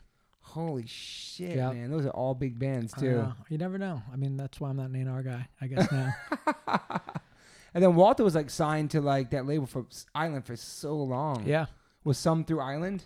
We were independent. We were through Caroline. Oh, okay. You know, but we definitely it was, you know, we had some relationships there that those guys Yeah. helped us out and stuff, and it was cool. It was a fun like chapter. So Yeah. I think Robosco's got a great response. Robosco's came out. yeah, we did an EP on Some with Jonah from Yeah. One Line Drawing.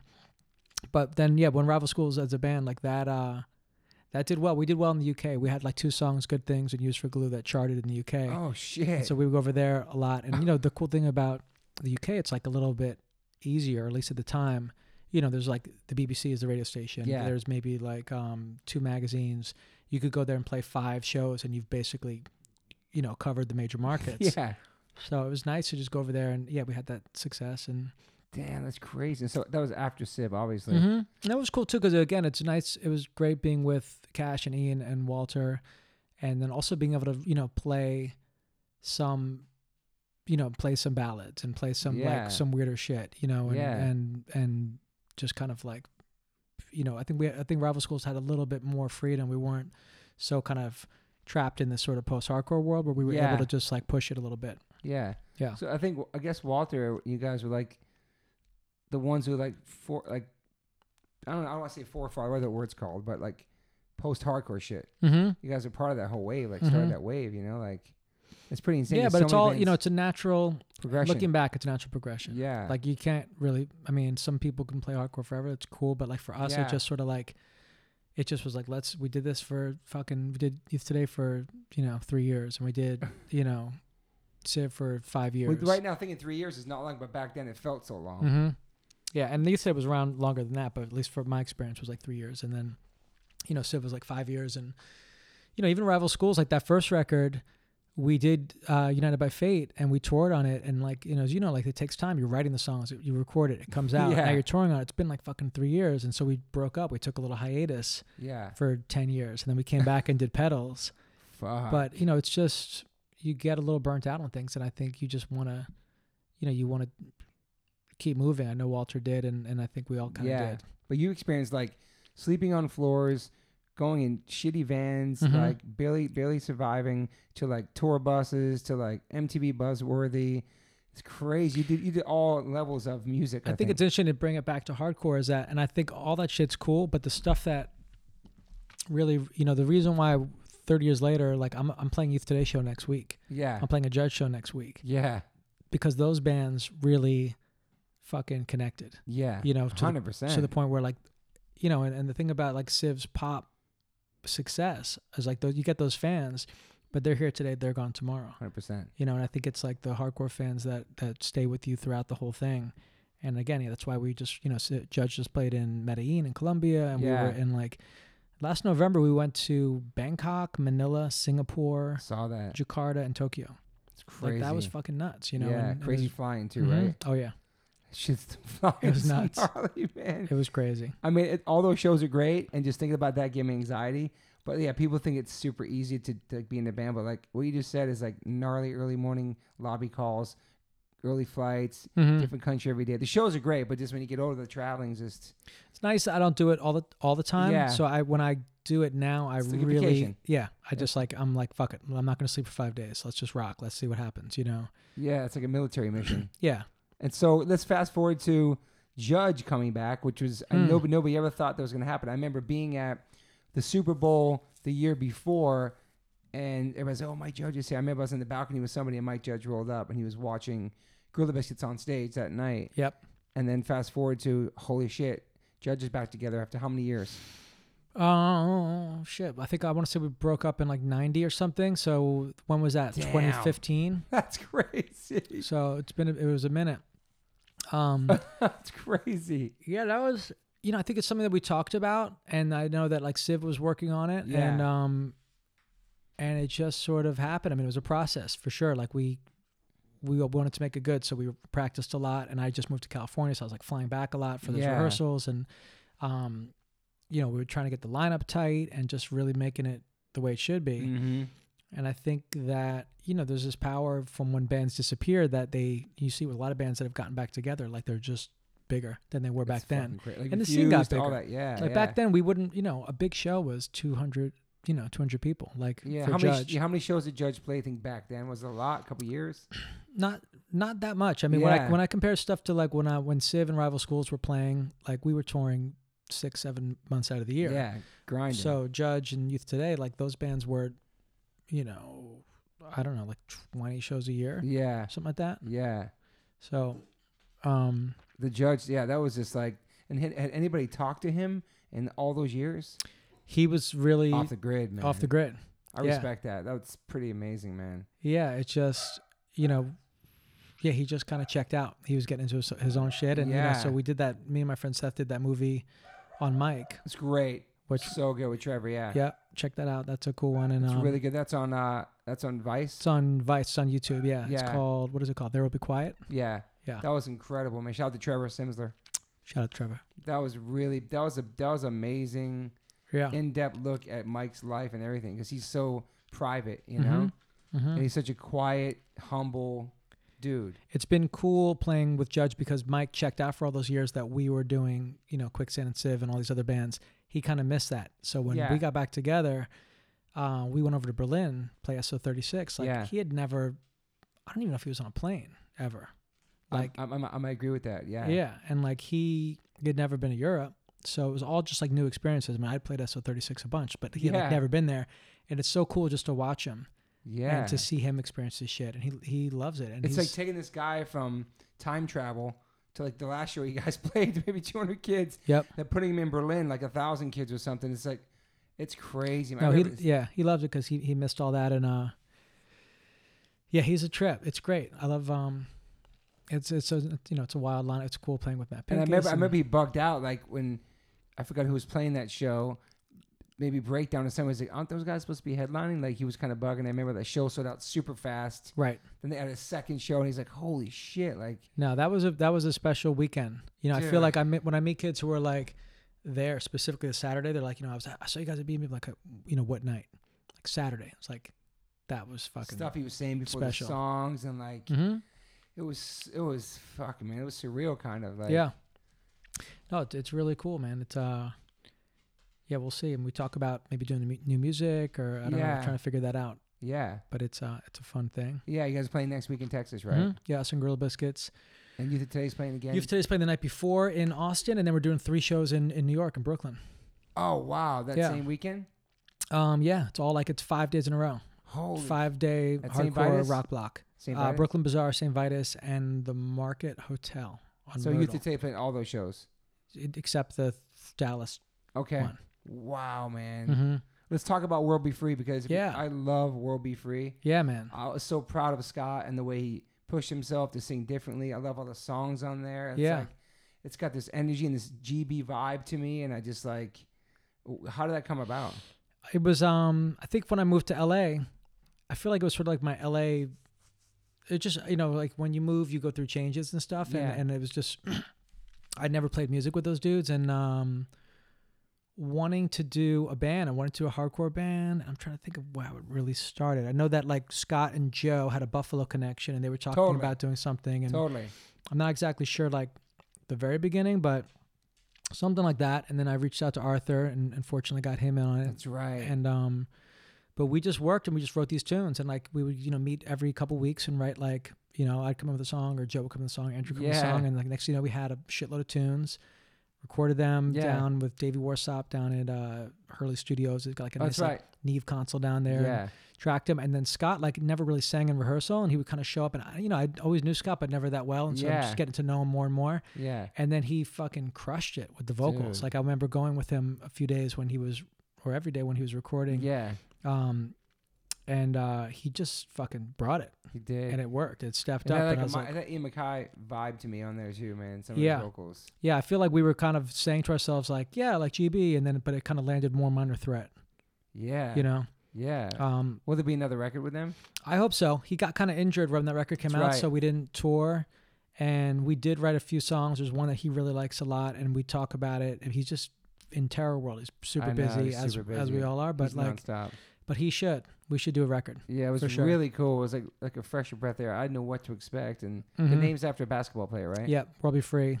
Who was he from? Ball player, I think Cleveland. Okay, who figured that out? Like, who came up with that? I did. I've always had that one in my back pocket. Like, just a cool name. Just You've been in so many bands, yeah. I'm just sitting on that one. Like, we got to do a band called Robbie Free. Dude. And then I think... It works so good. I also had the School of Rock kind of vibe. Like, is that the show from Saturday mornings? School of Rock, yeah. Yeah. The company? No. Right. Okay. School of Rock. So that was like, I was like, let's do something like that, like animated. Yeah. And then we got Andrew's boy, super nice. I'm spacing his name, but he's super cool. He did all the art. Yeah. Great. Dude. But the artwork is great. I remember that. I mean, it's the whole thing. It was really refreshing. It just sucks that we didn't get to play more. But we did a fun video. I had my my lion outfit in the video, which is cool. That's right. I've been a lion for the past 5 years. Like I always sucked at Halloween. I was always like a last minute, like, all right, let me just get this mask over here and let's place on Greenwich Avenue and you know, for like $1. And when I moved out here and I started working, like I guess the team did a shoot one day and they had this like badass fucking lion outfit. And the producer, she's like, hey, do you want this? We're just gonna like throw it out. I was like, yeah, let me get it. It's a full piece lion suit. Sick. So for the past 5 years I've been a lion, and in that Robbie Free video I'm a lion. That's awesome. Yeah. What about do you feel like a lot of the values you got as a kid, being in hardcore and stuff, all that shit you keep in your everyday life as an adult and like being a parent and a husband and shit? For sure. It's amazing. I drank a little too much wine last night, but aside from that, not all the values. Yeah. When did you stop being straight edge? What years was it? I had a damn good run. Maybe you rocked the X Watch for a while too, though. Yeah, I rocked it. OGs I sold it to Mike Dubin, mine, unfortunately. The original ones. Yeah. I don't know. I think I was like... Did it become something like you weren't feeling anymore? Or? It just, like... It was a natural kind of progression, I think. Yeah. I think some of my tight friends were not, and... You know, I was probably, I don't know, like early 20s or something like that. And again, like with the scene kind of dying and us sort of separating, and now it's been 32 Tribes and, you know, just sort of like. Had you tried stuff before that?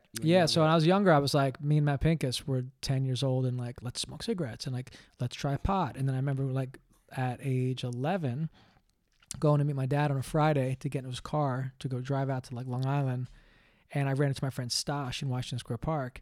And he's like, I was like, what do you want? He's like, he was on a thing called a rainbow. Okay. And I was like, well, what is it? He's like, it's pot, but it's stronger. So I gave him $1. He gave me this rainbow, which was a tab of acid. And I took it, and I, you know, walked around for about half an hour. Nothing happened. And then the next, you know, I'm fucking tripping, and I go to meet my dad, and we get in this car, and I'm like in tears. Matt Pincus was with me. My sister was with me. And it sucked. But, you know, to be honest, it was like a scared straight moment. Yeah. Because I fucking hated it.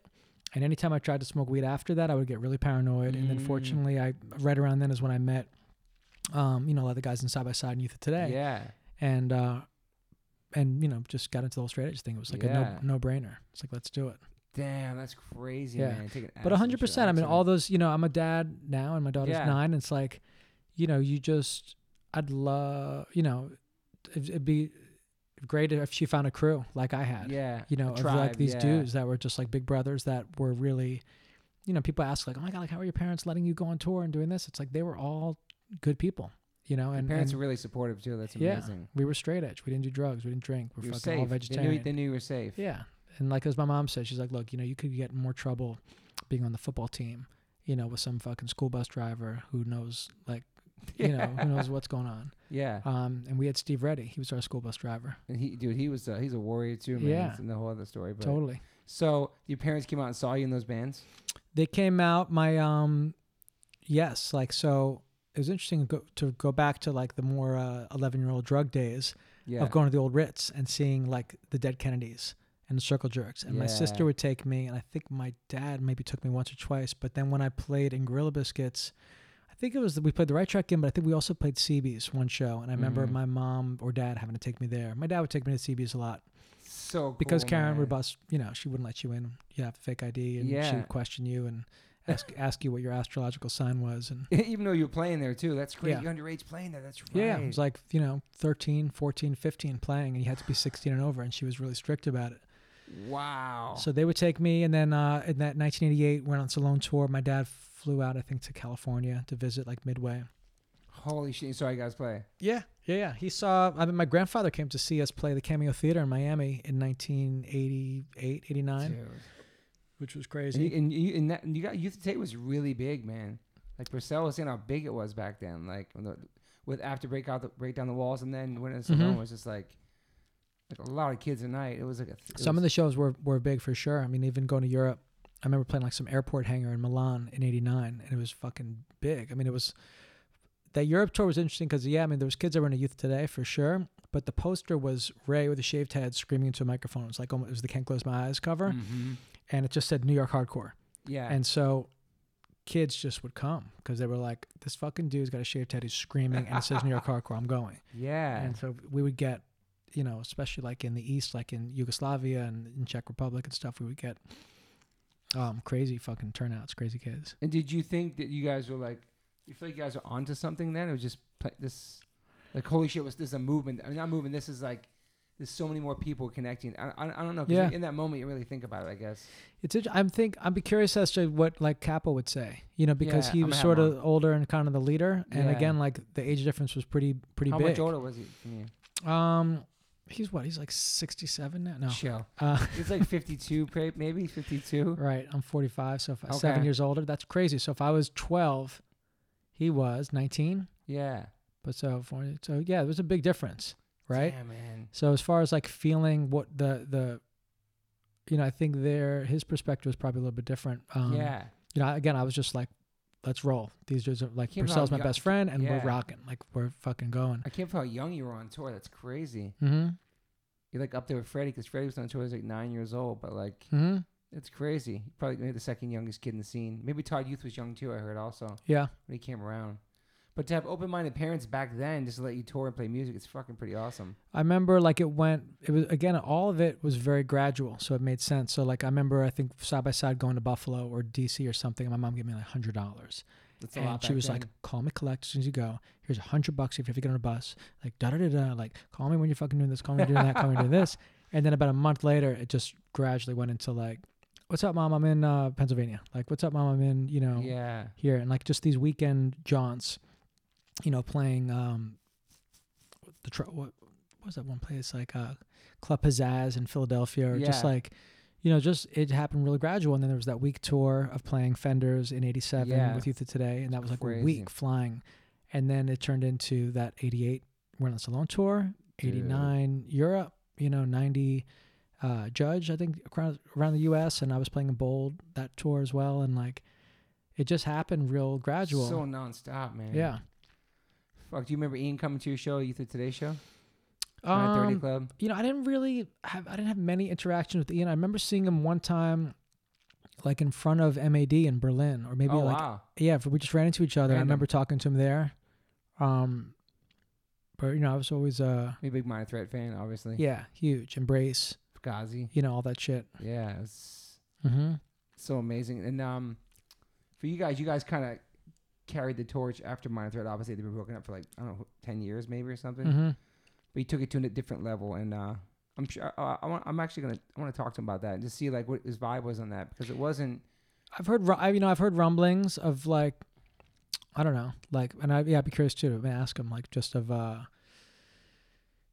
his views at that time, like something. It's always different when people, I think, take your stuff and run with it. So like the stuff that was happening in the mid '90s, right? Yeah. Like Earth Crisis, Snapcase, all that kind of stuff. Like super cool. It was just different. It was hard for me to be attached to that stuff because like it was just different than my crew and my interpretation. Yeah. Do you know what I mean? So I'm sure Ian and those people that were before us probably saw this stuff as familiar, but also kind of different. And maybe there's things about it that they, didn't dig or they did. Good point, man. But that, because after Judge, it got totally different. It got more extreme, militant. It's just interesting. Like, you're like, I never got into Turning Point, when I was doing World Be Free and talking to Scott and those dudes, and it's like, name your top 5 hardcore bands, like Turning Point's #1 or something. It's like, really? Like I just missed the boat on those dudes. Me too. So I think it just depends on when you got it. And I think it's interesting too when you look at some of these or listen to some of these records. Gorilla Biscuit Start Today is a great sounding record. You could listen to it now; it's a great sounding record. Yeah. Judge Bringing It Down is pretty good too because the production I think is there. But Youth of Today, I think, is a band that you kind of had to see live. I'd see it live. It's a tricky record just to put on Warehouse Alone. It's kind of a fucking train wreck. I agree. But live is insane. Live, like if you were there and you saw it, it's a no-brainer. I feel like that about Underdog Vanishing Point. The production was really but live was amazing. I love all those songs. I know those songs were great. That's like, I mean, that would like I think that. Like I loved Underdog so much. Me too, man. And I think if those songs were recorded, in a better way, definitely went on Salone as well. Yeah. It was so powerful lyrically, and then the video. Did that video do anything? I know Purcell said the MTV wanted to play it only if you guys blocked out the slaughtering, but you guys refused to do it. I'll go with that story. It's pretty cool. I like that. That's pretty cool. Yeah, we told him fuck off. Yeah. But did it get played anyway? There was no YouTube back then. It had to get played somewhere. Who fucking knows? Night Flight, yeah. Night Flight. Suburbia, Another State of Mind. Mm-hmm. That was the shit. Wow. That's crazy, man. That's just, I don't know, your catalog, just looking at your catalog and all the stuff you've done and diversity of it, it's pretty amazing, man. Starting at a really young age, man. Played, was walking down the street. I lived on McDougal Street, and this kid I went to school with, which still kind of baffles me a little bit, but he was younger than me, and he was dating Patti Smith. Oh, and I would run into them together a lot because they lived on McDougal Street. Yeah. And one day he's like, hey, man, he's like, we have a show coming up and our drummer's just like out of the country or something. Like, do you want to play drums with Patti Smith? I was like, sure, let's fucking do it. Shit. So we rehearsed, and like, growing up in New York, like I thought I knew every fucking rehearsal studio there was. And of course, Patti Smith has some secret like ninja spot down in Soho, like some secret door on Worcester Street. You go in, it's a gorgeous fucking studio. Yeah. And we went there and rehearsed, and we played a show. It was at Washington Irving High School, actually. It was like a benefit. Okay. And we played. I think I sucked. I was like, I was playing it like a hardcore drummer. I played way too heavy, and I was too excited and nervous. And but it was a fun experience. Again, like going back to like just being up for anything. Did you have a favorite? What's your favorite drummers back then or now? I mean, I think Stuart Copeland was my dude because he always pushed the beat. He's playing on top of the beat, and he also had this kind of reggae influence. And he was great. My dad took me to see Elvin Jones, to see Art Blakey, some jazz dudes.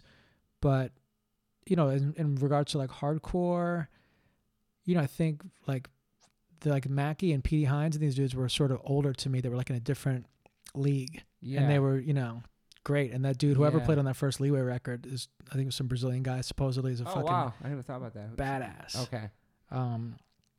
So just wow. Yeah. Did you have any what's your top 5 punk bands that inspired you at all? No? I mean, Sex Pistols, The Clash. Yeah. To go back to that kind of stuff. Like, me too. I was really into The Exploited. Yeah, definitely the Ramones. Exploited, huh? Yeah, I mean, I guess they weren't really inspiring, but I just was like, into them. The imagery was cool too. Like, but Minor Threat, 7 Seconds, and yeah, dude. But the fucking Clash are great. Yeah. And the Ramones, yes, definitely. Did you guys play any shows with Minor Threat back then? It was after my bad. 7 Seconds though, for sure. Obviously, those. I was telling this dude last night actually about the Clash. Is when I was going to VCS, Village Community School, that my friend who's a huge Clash fan had a ticket, and he was like, "Do you want to go see the Clash and the Who?" No way. And I did not go. I don't know why I didn't. I don't know if I wasn't allowed. I mean, I was like 10. Holy shit. But shit, that's a woulda, coulda, shoulda. Yeah, Priscilla told me that one of the shows, the first time they played Reno, that Kevin Seconds played drums. For Youth Today? Yeah. It makes sense. It's crazy. Did you ever you hear the story of Steve Reddy singing for Youth Today and Ray playing bass? No, what was that? And someone yelled, "Let the bass player sing." We were on tour in '88, and we were in Walla Walla, Washington. Went cliff diving with these kids. Dope. I didn't. I chickened out, but those guys did. And then this dude had a huge fucking half pipe in his backyard, like sick fucking half pipe. And you know, again, I grew up as like a street skater dude, but Ray and Purcell were vert guys, so they dropped in, you know, because they had run some Westchester shit. And then it was about me and Walter, who's gonna drop in. And those dudes had a way of like manipulating, like, who's going to do it? Who's going to do it? Who's going to do it? And it was getting heated. And Walter went up to the top and fucking dropped in. And he did it and he fell. They said, you got to go up again. You got to do it right now. It's still like fresh in. You got to go. Runs back up. Fucking does it. Cracks his ankle. Oh, shit. Cracks his ankle. He's in Walla Walla, Washington. And he had a purple mohawk.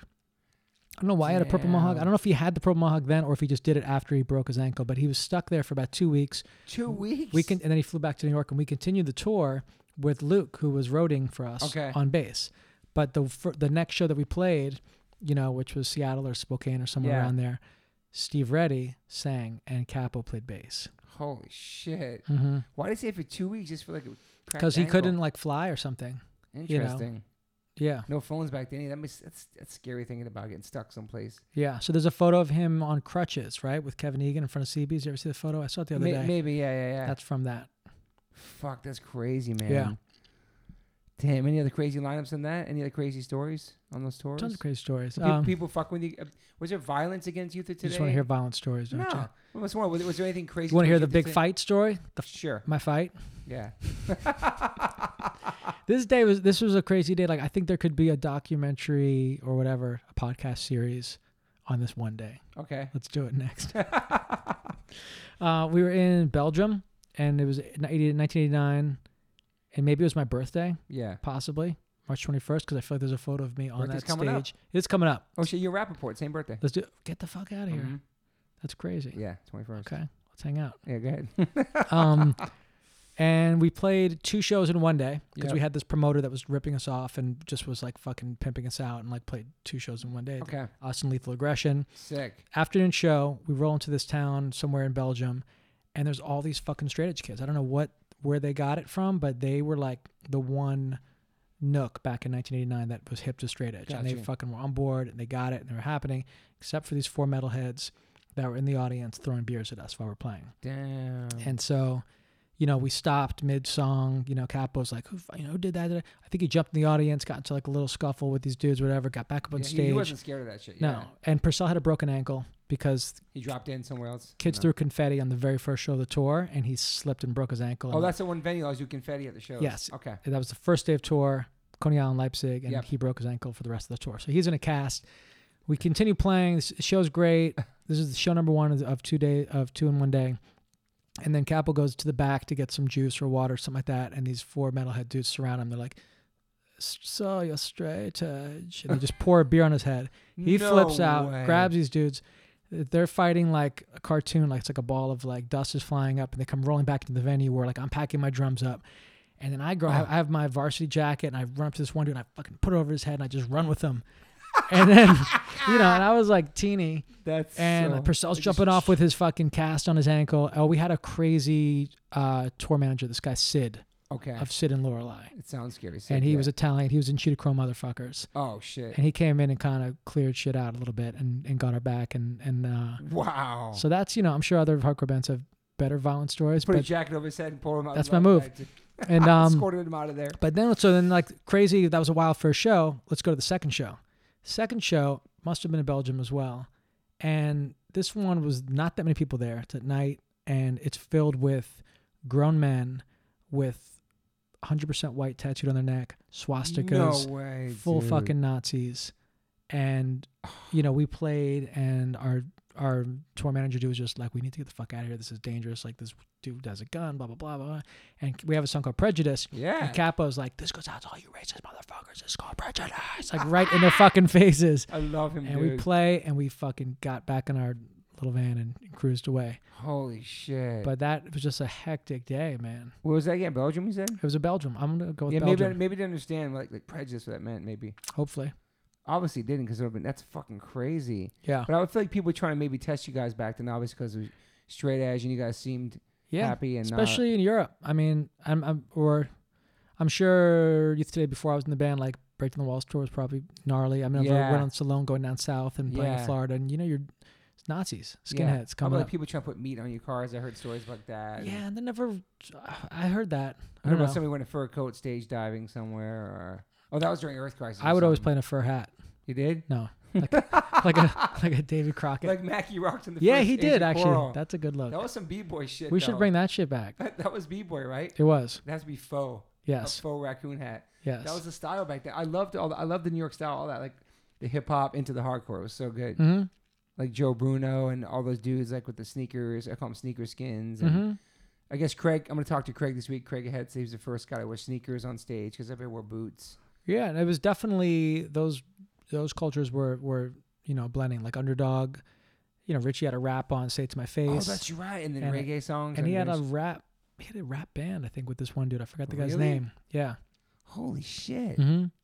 I didn't even know that. Yep. But Richie was a badass too. I remember he worked at the Pyramid Club and Yeah. he was like yoked and like everybody was in shape and Mm-hmm. it was so cool that like it was everything you guys were into was opposite of what punk was going to be. It's like fuck your parents, anarchy in the UK, fuck this, fuck the government. You guys, no, let's fix this, let's save the planet. It was so that's what I feel like separates punk and hardcore to me. I think for me, like at age 10, 11, getting the Exploited record, getting not Dead Kennedys, but like getting punk records and being into punk and like writing like Anarchy Equals Peace on like a wall and like all this shit. Like the reality was that I had a leather jacket and like writing these bands and like all those all that kind of shit of like destroy, fuck the world.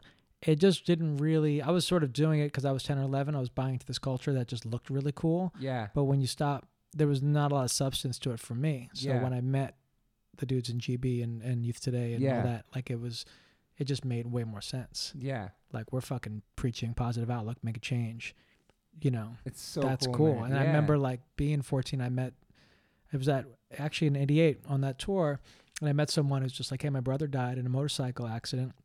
And we buried him with your record, with Run Us Alone. Damn. And that's when I was like, fuck, this is really like hitting people in a different connecting, man. way. Yeah, I mean, I'm sure back then you're in the moment, so you're not thinking about the impact. But looking back now, just the like I don't think a lot of people were buried with The Unquestionable Truth Part 1. Unfortunately. Probably not. Yeah, it's a cool record, though. But looking back now, you're part of something so important, man. Mm-hmm. Like a huge legacy, everything you've been a part of. Like, it's pretty awesome, man. You did a lot. You know what I mean? For just a young kid in New York, and it's cool. And your parents are so supportive. That's the key thing to me. Like how supportive your parents were. And you always have music around you. Mm-hmm. Dad plays drums. Yep. It's pretty awesome, man. Yep. So now obviously being a parent now, if you're, if our kids want to play music, it's like she takes piano. She's bored of it, but like Max takes it too. I tell him like, look, I wish that I was. That I would, that I know how to play piano. Yeah. Or I could play guitar better or something like that. Yeah. It makes you more versatile. And does she want to do music? She does. She actually had a recital today. That's where we were this morning. It's amazing, man. It was pissing me off though because it was just her and this drummer, this other little girl, and the drums were way off and they were fucking with her piano. Damn. And I was getting pissed and like the off timing and shit. I could do that better. Give me the sticks. That's crazy. Yeah. So the teacher, he's a little overextended. But no, I support it. She takes guitar, she takes piano, and she's into good music. And we've always played her cool shit. And yeah, I think you go to some poppy concerts too because of her. Mm-hmm. I mean, yeah, I did the same thing for Max. You go to these guys. I saw Travis Scott a couple weeks ago. I was actually blown away. Max loves him. Yeah. But they're opening my mind to the newer shit. Yes. And that's like my my job now is I'm working advertising and do music syncs and put songs in commercials and try and kind of be privy to that shit. And it's hard to stay on top of the latest and greatest. So I'm really depending on my daughter to keep me hip. Interesting. Yeah. So she hit me to Dua Lipa. She's an artist, like a pop artist. She just won a Grammy for something. Yeah. Does she have tattoos though or no? I don't know. She might. She's good. I think Max told me about them. Billie Eilish, she's into. So is this pretty much your first real job? With benefits and everything? Second real job. It's pretty amazing, man. It's wild. It's it kind of reminded me of like high school in a way, like when I would walk into that building for work, but because it's just people dynamics and shit. But yeah, is it weird being somebody who've been in music your whole entire life, your own boss, your own everything, to go into like society? Because being in a band is not reality. Like, yeah, we play music. We're grown-ups. We have mortgages. We're parents. We have responsibilities. But it keeps you a big kid too. And like, I feel like touring is fantasy and this is reality. We're now. So then going into a real job at the age you're at. yeah. Was it weird? It's tricky. It's a little weird for sure. And I definitely have moments where I'm just like, all right, fuck this. Like I'm gonna like let's book some Judge shows or something, you know? Yeah. But it's awesome you could do that too. Yeah, it's yeah, it is cool. I mean, it's also nice from being sort of freelance and just having to hustle my whole life as far as like, fuck, I really don't know when my next check is coming. Yeah. So to have a job and have that kind of stability is sort of nice. I just have to remind myself that like it's, you know, that it's a cool thing and like, you know, it'll run its course. And you know, to be honest, like I had this one job for about 5 years and I got let go with a bunch of people. Oh, okay. And that's a wild feeling. Yeah, getting let go. Right. Yeah. Because I feel like I had more stability when I was Sammy Hustle freelancing. Sammy Hustle. Because I always had a hustle. Yeah. But when you have your one fucking gig and you get let go or they, you know, whatever happens, Interesting. then you're just like, fuck, okay.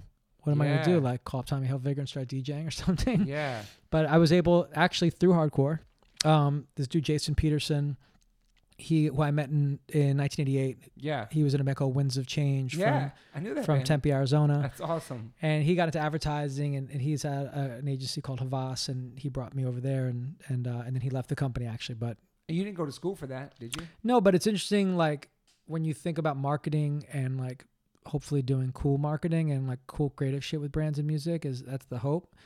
Is that like you market yourself? You saw it the whole time, like with Civ, they were putting guitar picks in bags of Doritos. I mean, that was kind of dumb, but like Vans Warped Tour, like that was Vans. Like we were walking, kids were giving us. G-Shock had a fucking booth. It's true. And some weird like it's all those sponsors that were involved in that, and like and these bands that we were in like had their own identities. They were like Rival Schools had a logo and had a feeling. Civ had a logo and had a feeling. Good point, man. Youth Today had a logo and a feeling. In a sense, H2O, totally. Yeah, Youth Today, fucking crazy. You make a T-shirt, you make your album art, this and that. Yeah. And so like, in a way, I feel I've had moments when I had the job where it's like, fuck, who am I? Like, I'm not qualified for this. I didn't go to college like these dudes and for marketing or advertising. But then I have moments where I'm like, I got this, man. Like I've been doing this since I was a kid. Yeah. And the relationships you built throughout your career. Mm-hmm. There's so many people that come from our world that are doing different things in life, and it's like, so people are always going to know you're going to run into somebody you met or like you inspired or so. Oh, I remember you at the show. You know what I mean? Like in your adult life, it's interesting how that works. Yeah, no, and hardcore is great. I'm sure like we've all met. You as adults now, like you meet people who are in interesting positions that 20, 30 years ago were into your band. Loved your band. You changed your life in some way. 100%. So we had some weird paid forward type shit. Like there's one agency I was working at had some weird music program with Walmart, which was super fucking corporate mainstream. Like I'd never in a million years thought I'd be doing something like that. Yeah. But I had to go to Bentonville, Arkansas, where Walmart land is from. And I'm like, like kind of nervous. Like this is like not my world. It's not your world at all. And I go over to there was Universal Music had a label there, and this dude was there. And I was like, fuck, I gotta meet this guy. Da, da, da. And we're talking, and he's like, yeah, I've been at Universal for a long time. And da, da, da. I was like, okay. And I was like, I was in a band that was actually signed to Island Def Jam called Rival Schools. And he was like, holy shit. He's like, Rival Schools. He's like, I followed your band around in my car. I was your regional rep. Way. I was hanging posters up all over fucking, the South when your record came out. He's like, I loved it. Da, da, da. And it was just, we hit it off. That's cool. Yeah. So, and that's happened a bunch where like, you just, you meet dudes that. It's crazy the impact you have on people and you realize it. Mm-hmm. All walks of life, different eras of your life, because you have so many bands to choose from of shit you've done. You know what I mean? Right. So it's like, I think that's awesome. Right. I just got to figure out if I played in PM Dawn or not. That's where we get out of this interview. You're gonna Google search. It's a cool one. I did a record with Gabby Glazer from Luscious Jackson. Love that band. That's a good record. Give Me Splash. Oh wow. Check that one out, folks. What else is not on my list that you play with? Lost Prophets before the wow, the downfall. before the evil. Holy just one show. Oh wow. Yeah. Where was that? It was I think I have like a little Rain Man like capability to learn a song, and so the manager was like, hey, the drummer's like doing some family shit. He can't do it. And they have a radio show in Chicago. It's a fly-in. Damn. Can you go in that morning, rehearse that day, play that night? So I was like, sure. So like the whole week leading up to it, or 2 weeks, I was like listening to their songs. Holy shit. And just kind of playing them on a little bit. And I met those dudes and rehearsed and played a show and that night and flew back the next day. Good show. Weird show. Yeah, that band was massive. They were going to be massive. Yeah. Yep. Fucking crazy, I know. man. That was a crazy one. Anybody else? PM Dawn was pretty sick, though. It's pretty awesome, man. Whether it happened or not, it is. I know. It's a good story, though. Yeah. So here we are now in California, a grown man, dad, husband, and still playing music. It's fucking pretty awesome. Yeah. Judge, Youth of Today, Shelter, and so many bands Shelter. still play. Yeah. Yep. Oh, fuck, we talk about Shelter. So it was Shelter. Holy shit, Mantra, amazing record. So you were with them. Sit properly. Holy shit, I'm sorry. I'm keeping you long. I'm sorry, but you have so much to talk about. But the Krishna Conscious came in. Were you involved in that? You know, it was hard, and it's funny because Ray and I talked about it recently, about how at the time when we were in Youth Today, towards the end of Youth Today, and Ray was becoming Hare Krishna, like in '89, we're in Europe, he had a Sika, he was shaved up, he was staying, we would stay in the squat, and he would go to the Christian temple and stay there, and like he had his Krishna crew, and these dudes would come for him, and this whole thing. And, he was telling me recently, it's like, look, I wish that I made it more inviting for you guys, because back then I think it was such, like he had to really take a position and kind of like, I'm this, like draw a line in the sand. And for us, we sort of felt threatened by that because you're taking like our buddy away, our boy. Yeah. Like, you're breaking up our band, and our fucking homie is like took now. Boy away. Yeah. That's our new album. This one's called Christian Took Our Boy Away. Holy shit. So you never get into, I never see you rocking the beads. I never see you into that. Yeah. No, I might have had some beats for a little bit, but, and I fully like respect it, and it's and it's definitely cool. And I've stayed at a bunch of temples, and I've talked to a lot of those guys. Yeah. When I was in Shelter for a minute, like I recorded Free Will and Sharanagati, that 7-inch, and I was in the band, and somehow I got the green light to book this tour from my room, and I booked a tour from New York to Minneapolis and back. I want to say it was like 15 shows or maybe less, 10 or something, but it was Shelter, Inside Out, and Quicksand. Damn. And I booked it. I got the phone numbers from Doug Karen. I would just call these clubs like, "What's up? Hey, I want to book this show." And Doug Karen from Descendants? No, Doug Karen was our no, he was a different Doug Karen. Doug Karen, it's a different name. Yeah. Okay. He was our booking agent dude. The Doug Karen from the end of this Gorilla Biscuit CD. Okay. Okay.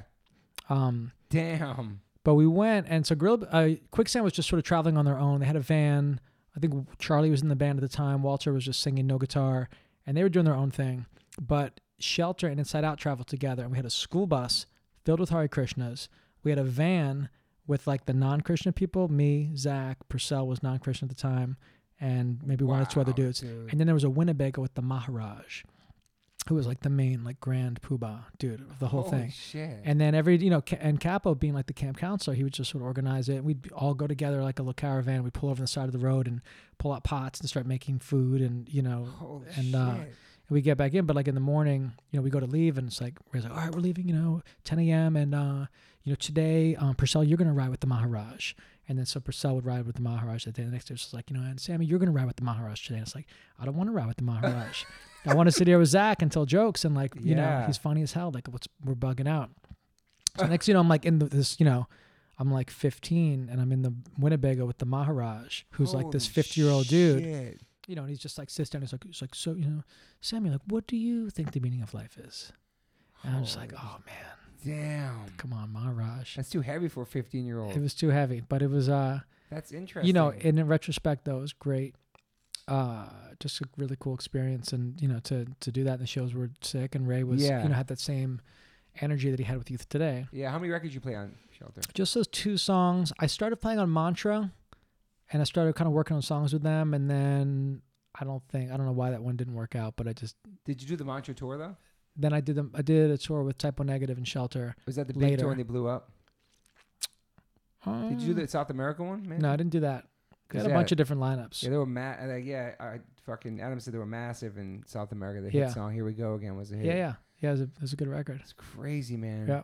That was then we started playing about a year ago, and kind of play shows periodically. It's cool. So you organize the shows for Judge, Shelter, Youth of Today? I've been driving it. We have some people helping us here and there, but like, I've been sort of, kind of driving that stuff a little bit. Like the main dude, right? Yeah. Yeah, it's just communication. I think I'm good at that from doing You it for are. a long time, and, Yeah. and like knowing that, you know, this dude's schedule's tight, and this guy's got this other thing he's got to do, and this guy, you know, it's just You like, can all right, balance it all. let's have a conversation. Like, let's get in front of it. You know, we got to make merch. Let's have a fucking conversation about it. We got to Yeah. book some flights. We got to do this. Da-da-da. It's a lot of shit to handle, though. It is. I do that too. Me and Adam do that for like over 10 years. We organize all Mhm. that. But you know what? We've had. I joke with Capo because it's like his communication is so fucking crazy. Like, he lives in the woods. He has no phone service. He's in India half the year. Yeah. So it's like smoke signals. You know, he'll like just throw like he'll just pop up every once in a while and be like, "Yes, I can do that." I know he sent me his No, number. I can't. Sent me his number. And he said it had to be on It's WhatsApp. got to be on WhatsApp. He loves that app. That's his favorite shit. Even if he's in America. Yeah, That's because he's interesting. supposedly there's no cell signal where he lives. I should hope it works over the phone. That's crazy, man. Yeah.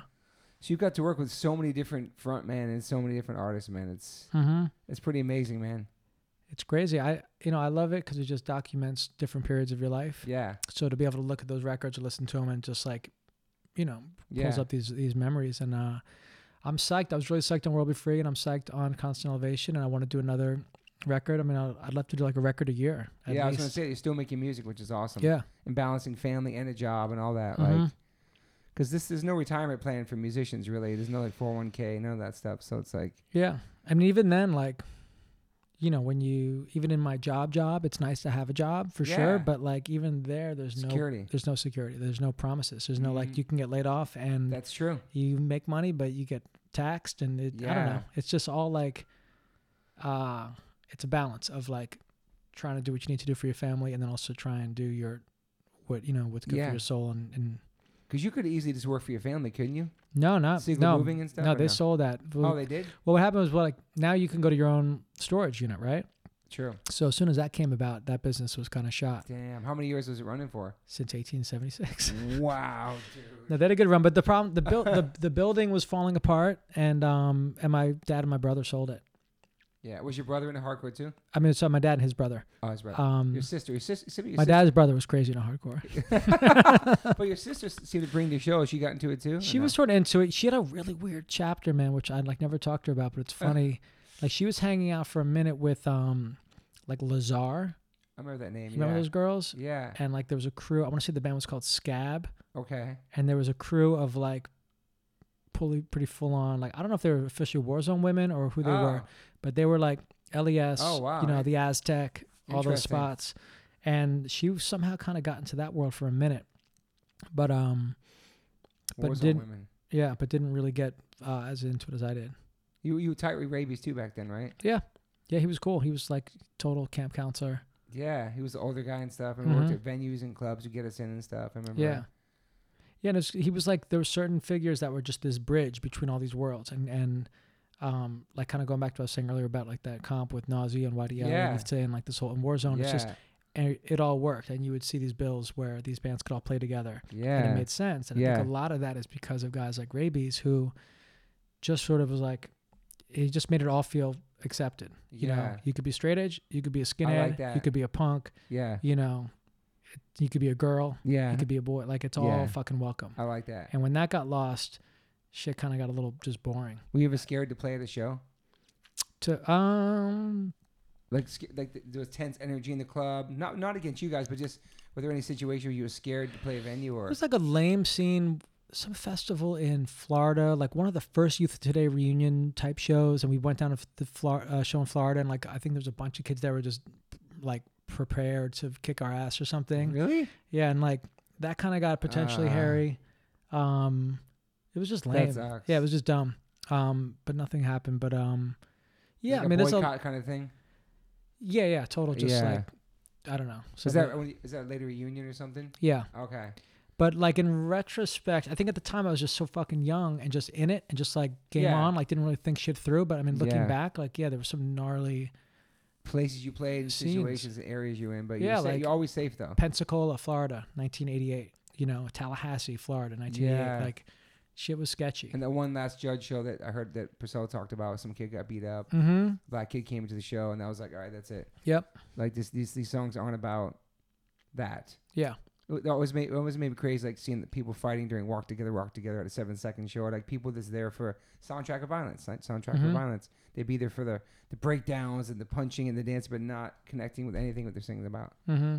That was always fun. That was like bummed me out a lot back then for sure. Mm-hmm. The tides were changing with that type of energy. You know what I mean? Yeah, definitely. But the Live in '91 video you're in is awesome, right? You're in that, right? Yeah. Interview with you with Mother. Yeah, Me and Civ, yeah. It's so good. It's Such a crazy time though. Yeah, I wish they should re-release that. It was really cool. Howie Abrams, you're listening, you should release that. Release it. It was really cool though. You just got back probably from a tour then, I think probably. Yeah, that was just it is what the it. scene was weird then in '91. Well, just that lineup for Gorilla Biscuits too was tricky. Tom Purcell. Capone and Purcell, That's and right. Walter wasn't playing guitar; he was playing bass. That's right. And we just were starting to write some new songs. I think some of those Distance were like Moondog songs, and Moondog, we were another band. talking about doing another GB record. You and Moondog too? I played one Moondog show at ABC No Rio. I did do that. That's crazy, dude. Yeah. So many bands, man. Mm-hmm. Yeah, but the Distance, that was, I mean, Purcell with long hair. That was like an interesting vibe, that show. Yeah. But I think that's, everything happens for a reason, right? So like that was, looking back, like that was like, I think the jump off for Quicksand, and that was a jump off for Civ, and that was a jump off for that, that page kind of turning, and that the next chapter. Fuck, man. Mm-hmm. I think we covered all your bands. I thought you were in Bold for a second, but I guess not. I did. I mentioned that. I did it wasn't in the list though, bro. You did a couple Bold things. Just a tour. Yeah. But no recordings. I feel like we're missing something though. Nah, your list is pretty fucking sick. Pretty robust. I mean, the hardcore we did Project X, Side by Side, Youth of Today, Judge, Civ, GB. No Warzone for you? No, that was Luke's World. That would have been cool though. Yeah. I loved Warzone. Yeah. That's a great fucking. I mean, don't forget the Struggle. Don't forget the Streets. It's amazing. Incredible. Even the Lower East Side 7-inch. The 7-inch is amazing. Tim Armstrong was on. He's talking about how he got so inspired by all the Revelation releases back then, how it was so important, and just like everything that came out during that time was just so powerful. You know what I mean? Like it's like later on what became everything Fat Records put out. All the kids liked everything Epitaph, everything Victory, but Revelation was like the first label where everybody just kind of were attracted to. You know? I think I was thinking about like the cassettes too, like some of the demos and some of the live bootleg cassettes were amazing, because something about tape, I don't know if it's the compression or whatever, like it just sounds fucking special. And like I had like the Something Else demo that I remember digging, or like the Breakdown demo was amazing, or the Raw Deal demo. Raw Deal demo was sick. Some of those demos where it's just like, fuck, this is just. There was a GB one too that Roger said he had. Yeah, GB demo. Do you have a lot of? Do you have like test presses? I do. I have a lot of shit. Civ used to make fun of me because it was like the vault. Like things would just go like, I would just get things and just go right into the vault. But you saved a bunch. The vault, yeah. I need to get to the vault. The vault's at my mom's house. A hardcore historian kind of hoarder. Yes, I am. I like that. I remember Civ had the 7-inches out of his house, and it was like they were ripped, and he didn't even care. They were sitting up by the cats, and it's just records to him. It's something he was a part of, but other people. I sold some of my records when my daughter was born because I had a little bit of a flood in my basement. Some of them got fucked up, and then I was just like, you know what? Let me just purge some of these and get some money, and also give these records out to like whoever else out there. But also because I just have so much other shit that I'm like okay with. I have like original set lists, or original this or that I'm You have Chung King. I sold my fucking Chung King, unfortunately. Damn. I know. And that was like the biggest, highest selling one a couple years ago, I heard. Yeah. I think that wow. Yeah, I heard recently. I think it was Alex Brown maybe sold his test pressing. Holy shit! For like G's. $8,000 or something. Yeah. Fucking crazy. So you sold yours a long time ago? I had like 4 or 5, I think, that I sold throughout the years. Yeah. And the first one probably for not that much, and then the last one I sold a lot. Those are gems. Yeah. I remember I sold mine, and then I sold my friend. My friend wanted me to sell his for him. So I was like, all right, sure, I'll sell it. And this kid was like, cool, I'll meet you like on the street. And I was like, all right, I'm gonna fucking like get jumped or something. Yeah. So I went to this kid at a restaurant, and my friend came with me, and he was super cool. He was actually this kid Ryan who worked at, or maybe owned Fat Beats. Okay. Oh, that's you might know that dude. Yeah. That's awesome. And I was like, what are you gonna do with this, man? Like, you're not a hardcore kid. He's like, oh, I'm just gonna sit on for a little bit. He was like he's a real record, trader. He was up on what's happening on the internet too, like that highest selling record. Yeah. That's awesome, man. Yeah. It was scary. It was the first time I ever used eBay was when I sold these records, and all of a sudden the shit started going through the roof, and I was like, I had no idea how to do it. Like, what do you do when someone wants it? Like, how do you get in touch with them? Like, do you give them your number? Like, do you talk to them? What do you do? Do you ship it? Like, do you insure it? Like, what if it gets fucked up? Yeah. It was stressful. just everything we did back then with no internet and no phones and you booking shows, all that's incredible. Just like word of mouth, and there was this community spread out across the country. Yeah. And now everything's just like you pick up your phone, get a discography of any band you want, book a show. It's so much easier, man. It's amazing. Yeah, it's cool. I mean, you see what like Steve Reddy turned Equal Vision into with Dude. with Merch Now and Fucking empire, man. all the stuff that just started. It's that full mentality. Beck from Glassjaw's got a similar thing going on, and even Revelation, like, it's still around. Yeah, that's wild. Discord's still there. Epitaph's still there. Mm-hmm. It's pretty amazing. They stood the test of time. Mother's Market's still there. Yeah, I love Mothers, man. Don't sleep on Mothers. Mothers, you put that on the map. I was like, what the fuck? I remember seeing it. I was like 21. We saw the video. Well, I was at that show, but like, what is Mothers? What's that shirt he's wearing? Right. It's pretty cool, man. That was a good one. You guys were rocking long sleeves back then. Nobody was doing that. You guys were ahead of the curve on a lot of fashion shit that hip hop took later on.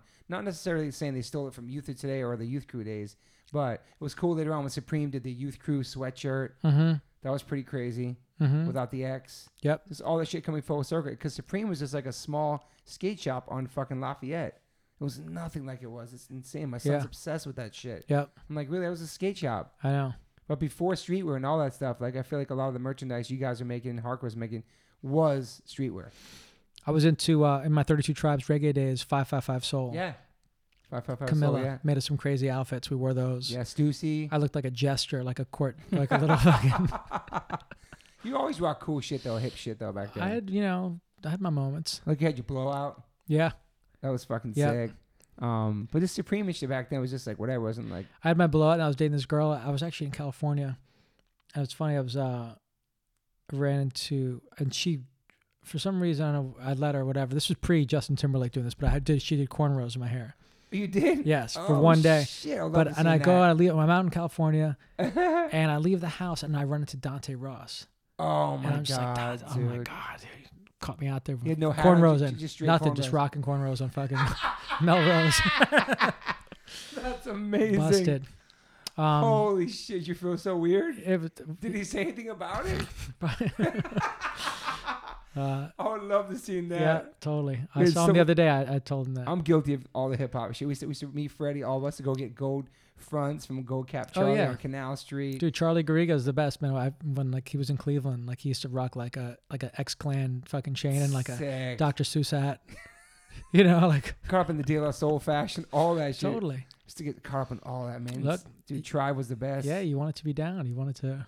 I always thought that Tribe and De La Soul was like the 7 seconds of hip hop, like whatever. You guys just Native like a positive message. You know what I mean? Like, it was a different than regular hip hop, but that's a whole different fucking episode. That is. But would you consider yourself an optimistic or pessimistic person? By the conversation, I can tell you pretty optimistic. Yeah, classic. My mom gets pissed at me because I'm always just like, but it could all work out. Yeah. If this is, it's like, I'm definitely glass half full because it's just like I can't sit around. I may, maybe there are moments where I probably should do it more, but I just have a hard time with just like accepting the fact that it sucks, or that it's especially right now. Whatever. The crazy it's world gonna, now. it's like let's figure it out. Let's rise above it, and whatever. And I feel like you probably got that from being a hardcore kid too, and probably. the people you're around. Yeah, yeah, because all that shit was like, fuck, we have a flat tire. How are we gonna fix it? The back axle of the van broke. How are we gonna get out of here? This promoter didn't pay us. What are we gonna do? Yeah. You got to figure it out. Do you have any daily rituals? Coffee. Yeah, coffee's a good one. That seems to be the theme on this podcast. It's coffee. Yeah. Yeah, it's just damn good. I never fucked with coffee. I have it like once a year and it makes me crazy, but I have it.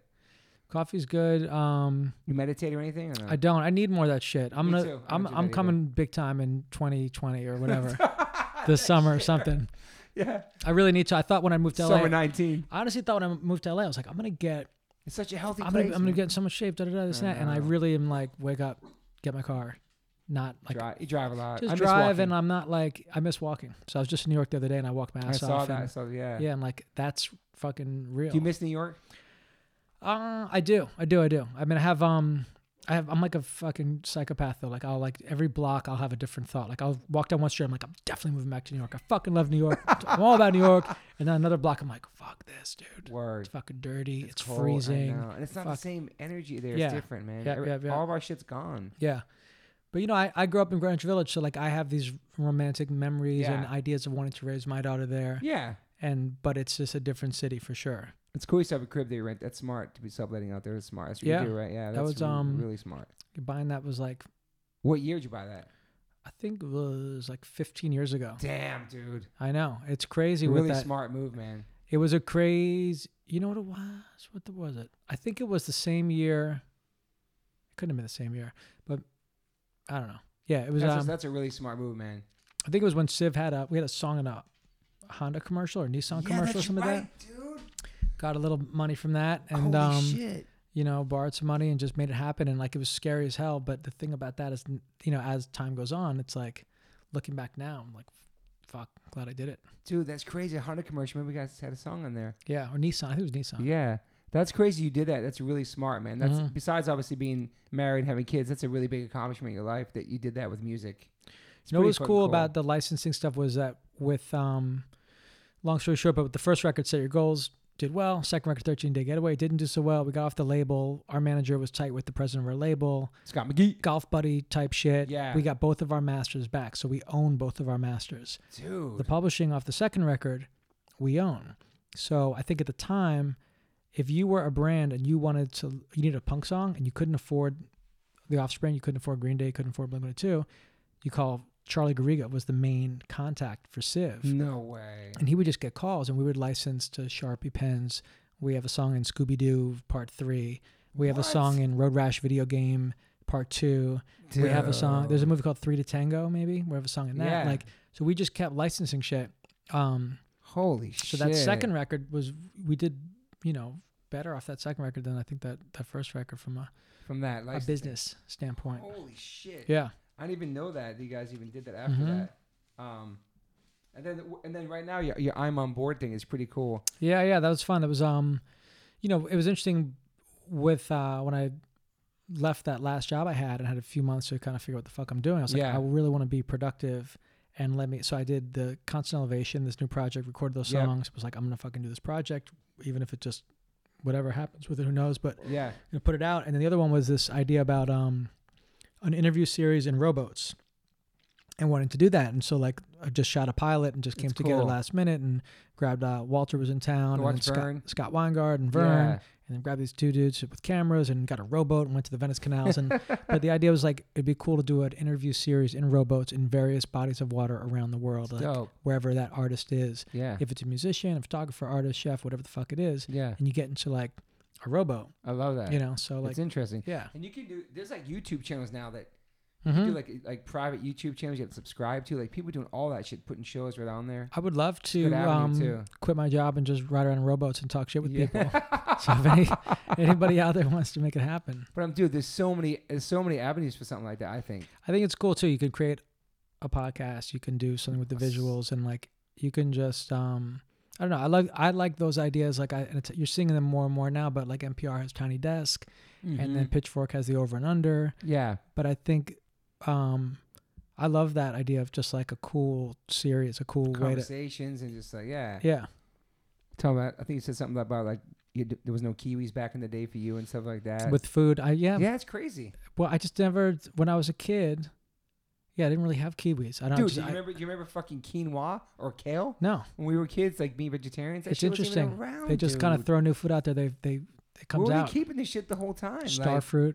Yeah. I remember having sushi for the first time. This place on 8th Street. Wow. Going there with my family. I was 8. I've never had sushi ever. It's crazy. Never had it. You never had it? No, man. Was it vegetarian or cucumber rolls? It's great. Yeah. Go get one right now. With the avocado in it and shit. You mean raw fish? So you never had never had that. No. Yeah. Yeah, dude. All the different fruits and shit that weren't around back then. It's pretty nuts, man. Mm-hmm. It's crazy. Kale's the biggest thing. Yeah. Kale chips. How's your eating? You're a pretty healthy eater? I think so.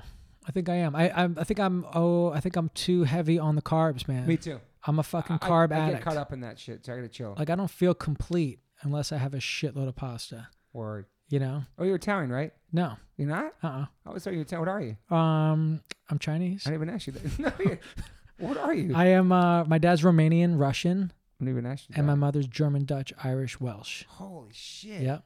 Well, I always thought you were Italian. That's interesting. Craziness. That's people thought you were Asian before, though? Yeah. People were like, oh, you're Puerto Rican. I'm like, no. They're like, you're Chinese. You're like this. Because I have one of those. You have that look to you, yeah. Mm-hmm. Your Japanese vibe, too. Yep. Mackie, too. Hayae gozaimasu. I think we covered a lot, man. Good. Someone's blowing me up. This has been fucking awesome. It's all the the best. Tours. It's kind of the best one you've done, right? Fuck yeah, you and Purcell are my tops right now. Thank you. I just want this to be a conversation, and the point of this podcast, people listening, is I'm just trying to talk to the people who inspired me as a kid and hear their stories and what inspired them to get to where they are today. That's this whole point of this podcast. There's no agenda. You know, I have questions, and everything usually spirals into other conversations, and I want it to be as natural as possible, not feel forced and comfortable. That's my whole vibe. You can learn about the people that inspire me. That's why I start with my mom. But yeah, Sammy, see, what do you want to plug? Anything you want to plug else? The new group, you already said that. That's amazing. Constant Elevation. Let's plug it. Yeah, Constant Elevation, Cool in My Mansion. I ride around when I cool in my mansion. Putting on the streets in the city. Tested. Let's put good. Let's send Scott Vogel some vibes on World Be Free. Yeah. Just Scott. I'm having him on next week too. Just I'm tell him to do some sure. fucking music. Get with it. Shout out to Vinny Movie Life. Yeah. You can see Judge somewhere soon. You can see Youth of Today. You can see Shelter. Mm-hmm. I'm on board. Scott has everything, man. I'm on board. Is that a website for that or just on your social? Just out there, What's man. your social? Mr. SZA. Mr. SZA. MRSZA. Yeah. What's that from? The RZA, the SZA, the Jizza. I didn't make it into the band. I tried. Oh shit! Top 5 hip hop. What you got, real quick? Top 5: Yeah. Eric B. and Rakim, EPMD, Public Enemy, Tribe Called Quest, and damn, man, this is pretty fast. I never seen somebody say this so fast. You're confident. The 5th one, who? I don't know. Dude, no Beasties?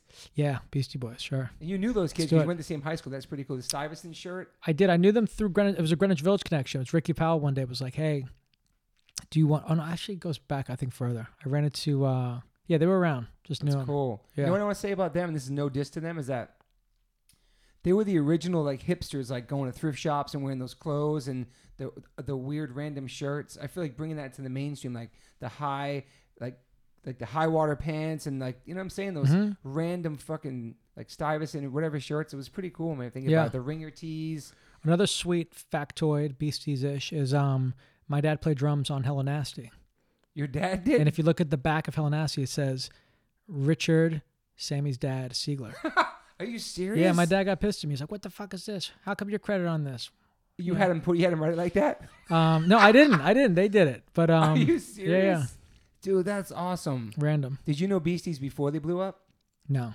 When they were like the punk rock, probably I don't know. They were older than me, so so you went to school a totally different time. Then. Yeah, different times. School. That's still cool. Yeah, we ended up playing basketball together. Yeah, and you were maybe on a softball team with them too. I didn't really play this on the softball team too much, but Yeah. but basketball was pretty consistent for like 6 You or 7 years with ago. those dudes. Yeah, like 3 days a week sometimes. So Yeah. you knew Yout too? Mm-hmm. Wow, Totally. man. He was the one that got my dad. He came up to me one day and said, "Hey," he's like, "Hey, I need a do you know any Brazilian drummers?" And I said, "Well, there's a guy named Duduka who's like this heavy session guy, he's a badass motherfucker." And I was like, "What do you need?" He's like, "Just like just some bossa nova type, real simple Brazilian grooves." I was like, "To be honest, like my dad can do that shit really well." He's like, "Oh, great." It's like, "Have him come by the studio." I was like, "Okay." So tell my dad like, "You can go by, play on this record." And he's like, "Yeah, whatever." He didn't really know who the Beastie Boys were. We get down to the studio on Mott Street. Mario's there, and Yauk, and my dad puts his headphones on. It's listening to music, and he's like, no joke. He's like, "You know what this sounds like?" He's like, "This sounds like that Tibetan stuff. You know, like the Tibetan music." And I was like, "Yep, okay, there you go." Wow. And he's like, "So where are these Beastie Boys?"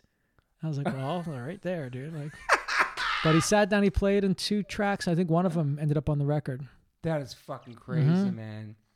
It's crazy to say Tibetan because I didn't know till later on from the new book that like how much Yout was involved in Tibetan concerts he was putting on, all that shit, funding and making those benefits for that. That was pretty amazing because nobody knew. They only knew the party side of the Beastie Boys, Yeah. Did you see that book and stuff? I did. It's pretty crazy, man. Yeah, no, they're the best. They are, man. They changed so much, and they brought like the skateboarding, the punk rock community together. I think streetwear, all that. They're the ones that meshed it together. I think. Mm-hmm. It's pretty amazing, man. Dude, speaking about meshing shit together, I got to go to this dude's wedding. Okay, we out of here. We can talk later. Meshing people together. All right, Sammy Siegler, that was an amazing conversation. We might have to do a part 2 someday. But thank you for your time. Yeah, thanks for having me, man. This is great. Thank you, Sammy. One life, one chance. Peace. Peace. Hey, guys. Thanks for listening. Please rate, review, subscribe. If you haven't subscribed yet to this podcast, please do that. And whatever platform you are listening to this on, I'm glad you found me. You can rate me and review me on there also. So thank you guys sincerely for the support. I cannot wait for you guys to hear the next one.